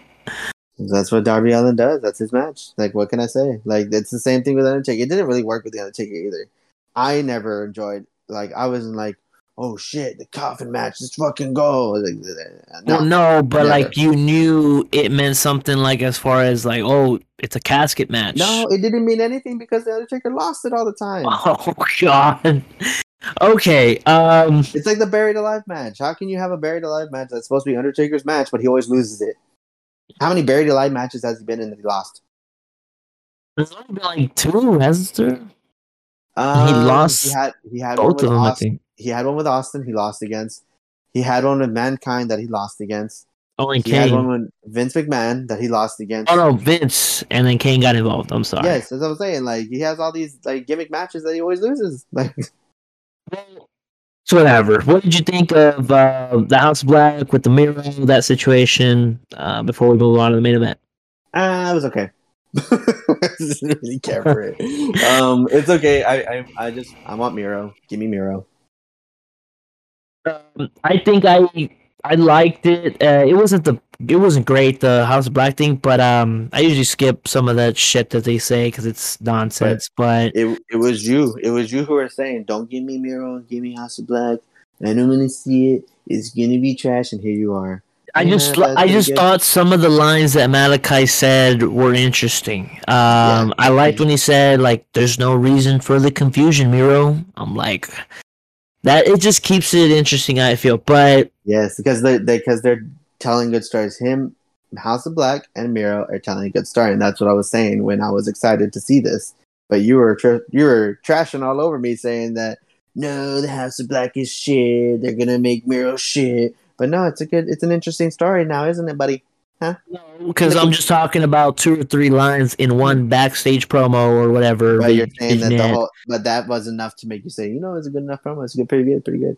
I said it was not bad. Yeah, you did not say it was not bad. You also said it was good. So shut up. My notes here say I said it was not bad. But anyways, we get to the main event, which even though I don't want to see Daniel Garcia in another main event, it was exciting to see because Bryan Danielson is back, his comeback match, as they were saying. And I like what Chaz was saying on commentary. He was like, this match is about Bryan. We know this. Like, it's built around him. But if I'm Daniel Garcia, I'm saying the hell with that. Which I thought added to the match, I felt. But finally some wrestling on this show. But I just hate that we had to hear Chris Jericho during it on commentary. As you know, I just don't enjoy him on commentary. He's always yelling for no reason, but that's just me, maybe. I don't know. The crowd is hot for Bryan, man, and just another reminder that he should have been the world champion. Like, God, he just is on another level compared to some of these other guys, especially in this company. Jericho's on commentary, so again, that there was going to be some kind of afterbirth or something was going to happen in the match. I felt that was not going to be that good. Dude, did you see those shots at Bryan when he was beating down Garcia with the elbows? Like when he was on top of him, just fucking boom, nailing them. I thought that was fucking great. Oh yeah, okay. Jericho finally did crack me up on commentary, though. If you could believe this, Bryan, because Bryan did a missile drop kick. I'm sorry, from the top, and he laid there because I don't know if you saw that where they made it seem like he hit his head or his neck or whatever. Makes them messed up. Yeah. Yeah. So then they show like this guy in the crowd like all worried about what we just saw. And Jericho's like, look at that guy. He's like, what a mark or whatever. Yeah, I saw that too. But anyways, Bryan was dominating. But that landing, it kind of gave Garcia like a chance to get offense going on him. Which without that, there's no reason why anybody would believe that he can take Bryan in a match. But that actually made sense, right? Imagine that. Yeah. And then somebody grabs Bryan's leg, and then Garcia hits him with the pile driver, and then puts him in a hold, and Bryan passes out, and I'm like, wow, okay. Like, Garcia just won. He didn't pin him, but he made him pass out. I mean, he didn't make him tap though. Right, he just passed out. Yep. But just the fact that they had him go over was crazy. And then Hager is revealed, of course, it's somebody from the JAS that grabbed his leg. I thought Garcia had a great match, but then again, he was in there with Bryan Danielson, and that's not a coincidence, folks. So, what did you think of this match and the finish? Yeah, it's not a coincidence that he had a good match because he's Daniel Garcia. He just has horrible fashion sense. I didn't care about it. Yeah, I didn't care about it. Like, it was cool, it was great, but like, I don't know. I guess Danielson wanted to do something. Like, I don't understand why this happened. I guess they're just going to explain why he's going to be off TV just a little bit longer or something. Why did he get injured in the match? We'll see where it goes, but it didn't leave me wanting more, basically. Okay. That's I can understand that. What did you think overall of the show, AEW in general, as of right now? How are they looking? What did you think? Not a bad show. Not the best one they've had recently, but definitely not bad. Good takeaways is just that, we'll have a Moxley Jericho match that I hope they can build up even more from this week, because they built it up good enough. Like, if you just told me we're gonna get a Moxley Jericho match and there was none of the promos happened, I'd have been like, oh, that's stupid. But with the promos, it helped me want it. We'll see where the Jungle Boy things go, even though right now it's just like in a weird spot. So we'll see how that story develops. Other than that, decent episode. Yeah, it was an interesting week. It didn't have all the best stuff, but I definitely had a lot to say about it. So I'll say that it's interesting. And before we get to our last segment of the show, I just want to ask your thoughts on the Ring of Honor pay per view, the Cesaro match, and the FTR match. What did you think of all that? Oh, and then the FTR match. I feel like we need to watch it again and then talk about it. It was a great match. Loved it. The Cesaro match, it's pretty good for what it was. It sucks that I feel that Jonathan Gresham was done dirty with it. Like, why not, build a little bit more, build the story a little more with him. Like, have him cheat to win this match and go on to at least up until All Out to lose the title to Cesaro. Like, give it a little bit more story. Don't just like feed him to Cesaro and let him lose. Like, it made it seem like he wasn't even like worthy enough to have the Ring of Honor title, which at one point or another he was the hottest thing in Ring of Honor. Like, end all be all. So I get why, the story's coming out that he was upset, cussed out Tony. I get that it is unprofessional, but I can understand where he's coming from. Him saying the racial things, you can kind of agree with that a little bit. But yeah, man, it sucks. I felt like that could have gone so much more and could have had a better match, because it was still a pretty good match, regardless of how what happened transpired beforehand. So, yeah, not too bad. And then you missed out, bro. The Yuta and Garcia match was actually pretty good, especially with the Pure Championship rules that they have in there. I think they're really interesting. Everyone's only given 3 rope breaks. Any rope breaks after that, I think, docks you a point. There's judges in case the timer runs out on the matches.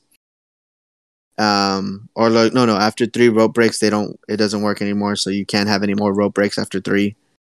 So it's interesting, and they had a good match. Other than that, like the rest of the pay-per-view, I don't really think. Oh, the Roosh match with his brother was actually pretty good too.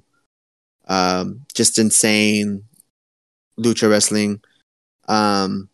So yeah, Yeah, I just watched for Claudio and FTR. I did watch the Samoa Joe match. That was pretty good. Oh yeah, that was pretty good. I forgot about that for 2 seconds. But like you were saying about Jonathan Gresham, yeah, I do feel bad for him, and I'm at least he went out there and did the job though. Yep. I could tell from the start he didn't come out there with his octopus thing, and um, he didn't look happy. And it Mm-mm. wasn't like a heelish kind of fucking face. It was more like this kind of bullshit. But he's still out there, you know. Here I am. And apparently Tony Khan hasn't been 100% behind Gresham Yeah. as a wrestler or whatever. But if you didn't feel that way, like as far as that he could do something, why even sign him or re-sign him or whatever happened there? Because Jonathan Gresham is one of the best in the world. But the size thing is another thing that kind of diminishes his value, I think. But he didn't deserve to go out like this if this is the last thing we see from him in AEW. Yeah. Because yeah, they could have built to it, and it sucks that it had to happen with a guy like Claudio, which we're behind and we love. Um, so yeah, they could have built it, but it just felt like Tony Khan again, booking just a match just to book it, and unfortunately Gresham got the shit end of the stick here. But yeah, um, we'll see what happens with Gresham at some point. But any final thoughts before or I'll let you take it away as we go to our main event here of the show. Yeah, so we're gonna go ahead and get into this new segment that we have. It's not unheard of for people to do this, but we're gonna do a push, bury, fire. And with this one, there is a minimum of at least 3 fires that need to be had. So these 3 people out of the names that I'm gonna give you that you're gonna have to fire. All right, buddy. Okay. So I'm gonna need you to think real long and hard about these ones, okay, man? Because remember, you're gonna Alrighty. have to fire 3, and if you don't fire anybody for the 7th people, you're just gonna be firing 3 people in a row. I'm fucking ready, man. Alrighty, you give me I'll let you start. You're gonna be taking care. I'm gonna be push firing, burying people from WWE, and you are gonna be push firing, burying people from AEW. So let's go. Who's the first one I gotta give the bad news to? Alrighty. So I'll be also keeping track of this on my notes of what we're picking. But the first guy on my list is Chad Gable. Chad Gable. Oh, push, fire, or bury. Chad Gable. Chad Gable. Oh I man, love I love Chad Gable, to be honest, but I'm gonna go ahead and give him the fire. you're gonna fire him. I'm gonna fire Chad Gable as much as I don't want to because I want to make sure that I have room for someone to push. I'm Okay. kidding. Alright. I want to keep some people, so I'm scared that there'll be worse people later on, um, that I will want to fire, that I won't want to fire. So he's gonna have to be the sacrificial goat. I love you, Chad Gable. I don't want to do this. So that's No. one down there. Strategy, buddy, strategy. You're right. I'm gonna hate All having to bury people. All right, man. Your turn, and I'm gonna give you Mr. All Ego himself, Ethan Page. okay. Um, man. I think there could be something with Ethan Page, so I'm gonna say push. I'm gonna push Mr. Ethan Page. Yes, sir. And I'm writing that down. Push Ethan Page. Now, I'm gonna let you think about this. You can't push everybody, buddy. Not everyone can be on top. But anyways, this is a All work right. in progress. Your your So turn. you're What's my next you're guy? Who am I looking at now? so your next guy here, Barry Fire Push. We have the Miz. The Miz. Dang. I'm gonna give him a push. You're That's gonna what it push is. Miz. I'm gonna push Miz, man. Miz deserves it. and I think he's done great things to make people that have no business being in the business look like they belong in the business. So I'll push him. Okay. All right. So you're going push on Miz. All right. Yes. Now, who are you gonna get next? All righty. All right, man. Your next guy, it's gonna be Captain Charisma, Mr. Christian. Push, fire, or bury. Man, he's been doing some great work. I'm gonna have to push him. Okay, 2 people pushed already. That's right. Let's see. Let's see. I have more rules for this for the future ones, but we're gonna keep this one going. Who's my next guy? Who am I looking at? All right. So you got Riddle. Or Matt Riddle. Matt Riddle. That's right. He needs to calm himself down a little bit. Yeah, I love Riddle. He'll have a future in the future, but I'm gonna have to bury Riddle. You're gonna bury Riddle. I'm gonna bury Riddle, so that from the ashes he'll come up like a phoenix. So I'm gonna bury Riddle. All right. So you got fire, push, bury. You got one of each so far. All right. So your next guy, I'm picking for you, buddy, is Wardlow. Push, fire, bury. I mean, how could you not push him? I mean, yeah. I feel like I have to go with push here, and I might be questioning my earlier picks, but this one, the only one that makes sense is push. I'm sorry. All right, man. All right, I understand. You want to keep pushing everybody. All right. Sounding a little bit like Tony Khan. Can't push everybody. All right. Well, your next guy here. Speaking of big guys, we got Almost. Oh, fire him! Fuck that guy. All right. Almost the wrestler. Get that bitch out of here. Almost the wrestler. So you got 2 of your fired already. So you only have to fire one more person. So you're in a good spot here. Either push or bury. You have no fires at this point. And the next person I'm going to give you is the Redeemer himself, Mr. Miro. Oh my God. I'm gonna have to push him, man. It's fucking Miro. I'm sorry. I should have. I'm going push. I'll figure something out. Yes, sir. Okay, we're gonna go ahead and push him. All right, your next person. Wait. I already gave you my person. Who's my person? Who's next?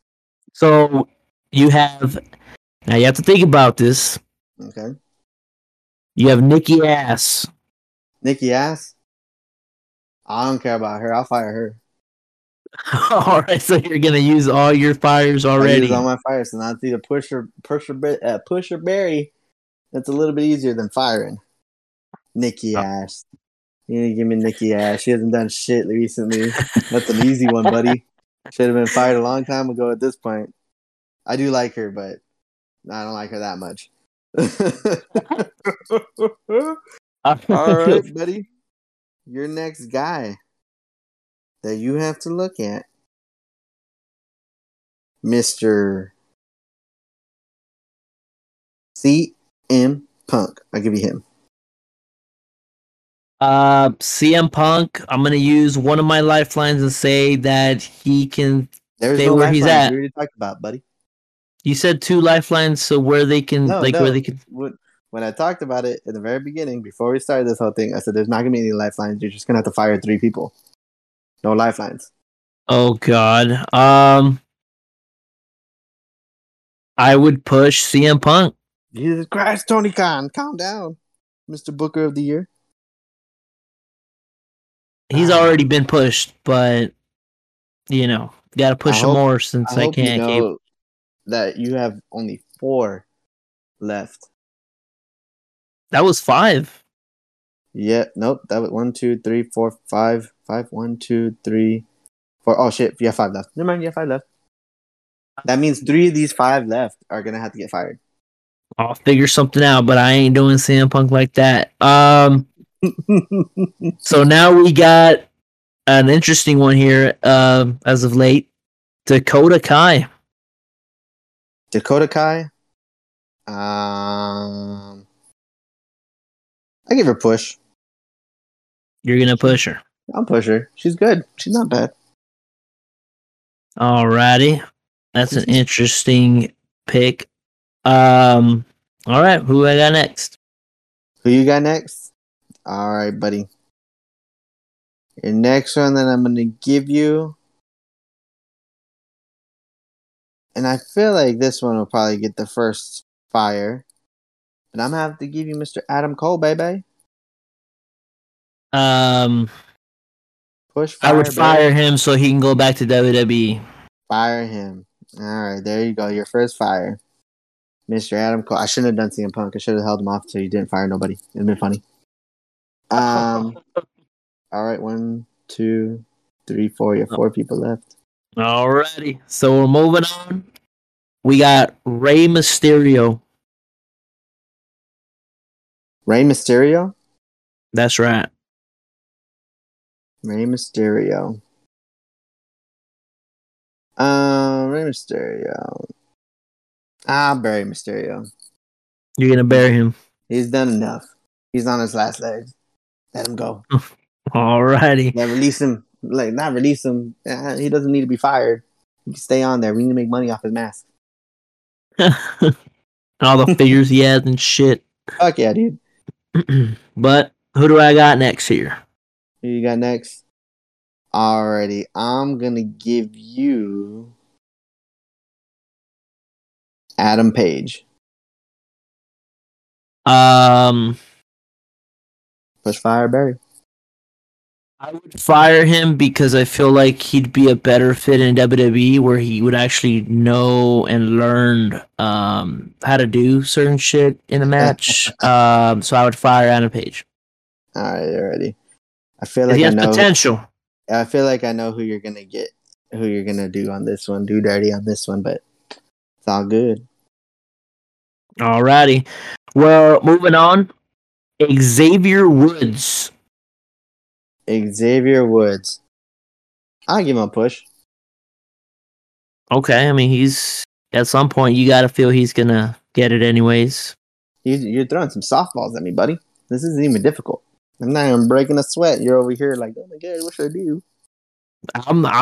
I just started off kind of bad. That's why I put myself in this situation. I did not expect what would follow Ethan Page. Yeah. But who do I got next? Remember, you have 3 people left. One of them has to be fired. Okay. So think about who could be next. But I'm gonna give you Kenny Omega. I would bury him.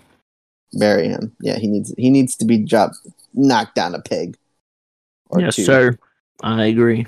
Alrighty. Who's next? Who's next for me? Alrighty. So we got Dolph Ziggler. I'd give him a push. My boy You'd push him. It. I'd push Dolph Ziggler. He's a great worker. Okay. I won't one disagree. More person left. I don't know who the last person you got, but it's not going to be a difficult decision. I can tell you that much. All right. Who do I got? Alrighty. This was not the best. I'm going to give you your last 2. You're going to either, because you have to fire somebody. So right. I feel like it's an easy choice, though. And what you would think about, I know who you're going to go with, which kind of sucks. It took away from what I wanted. You got Jon Moxley and Bryan Danielson. Jon Moxley gets fired. Yeah, I bet. Without question. With all due respect. Yeah. I wish I could have left you with like Kenny Omega, CM Punk, and Bryan Danielson. Oh God! Fire one of them, and I'm guessing you're gonna push Daniel Bryan because that's what you do. You like that's push right. Yeah. I will push him. So your last one here, before we recap, is Elias. Elias or Zeke? Nah, fuck them. They're okay, but they're not that great. You know, he don't need to be around. So did you say they are? They are. Bury him. Him and Ezekiel. Both of them. Alrighty, so just to recap what you did on your side, you fired Gable, almost a wrestler, and Nikki Ass, and you pushed Miz, Riddle, Dakota Kai, Xavier Woods, and you buried Elias, Rey Mysterio, and Riddle. You said Riddle twice, but yes, sir, I did. I did bury all those people that you just named. Oh, and you pushed Ziggler. Fuck yeah. That's a great decision right there. And what you did is that you pushed everybody. Miro, CM Punk, Ethan Page, Christian, and Wardlow. Ethan Page did not deserve a push. You fired Adam Page, Adam Cole, and Moxley, and you only buried Ken Omega. So yeah.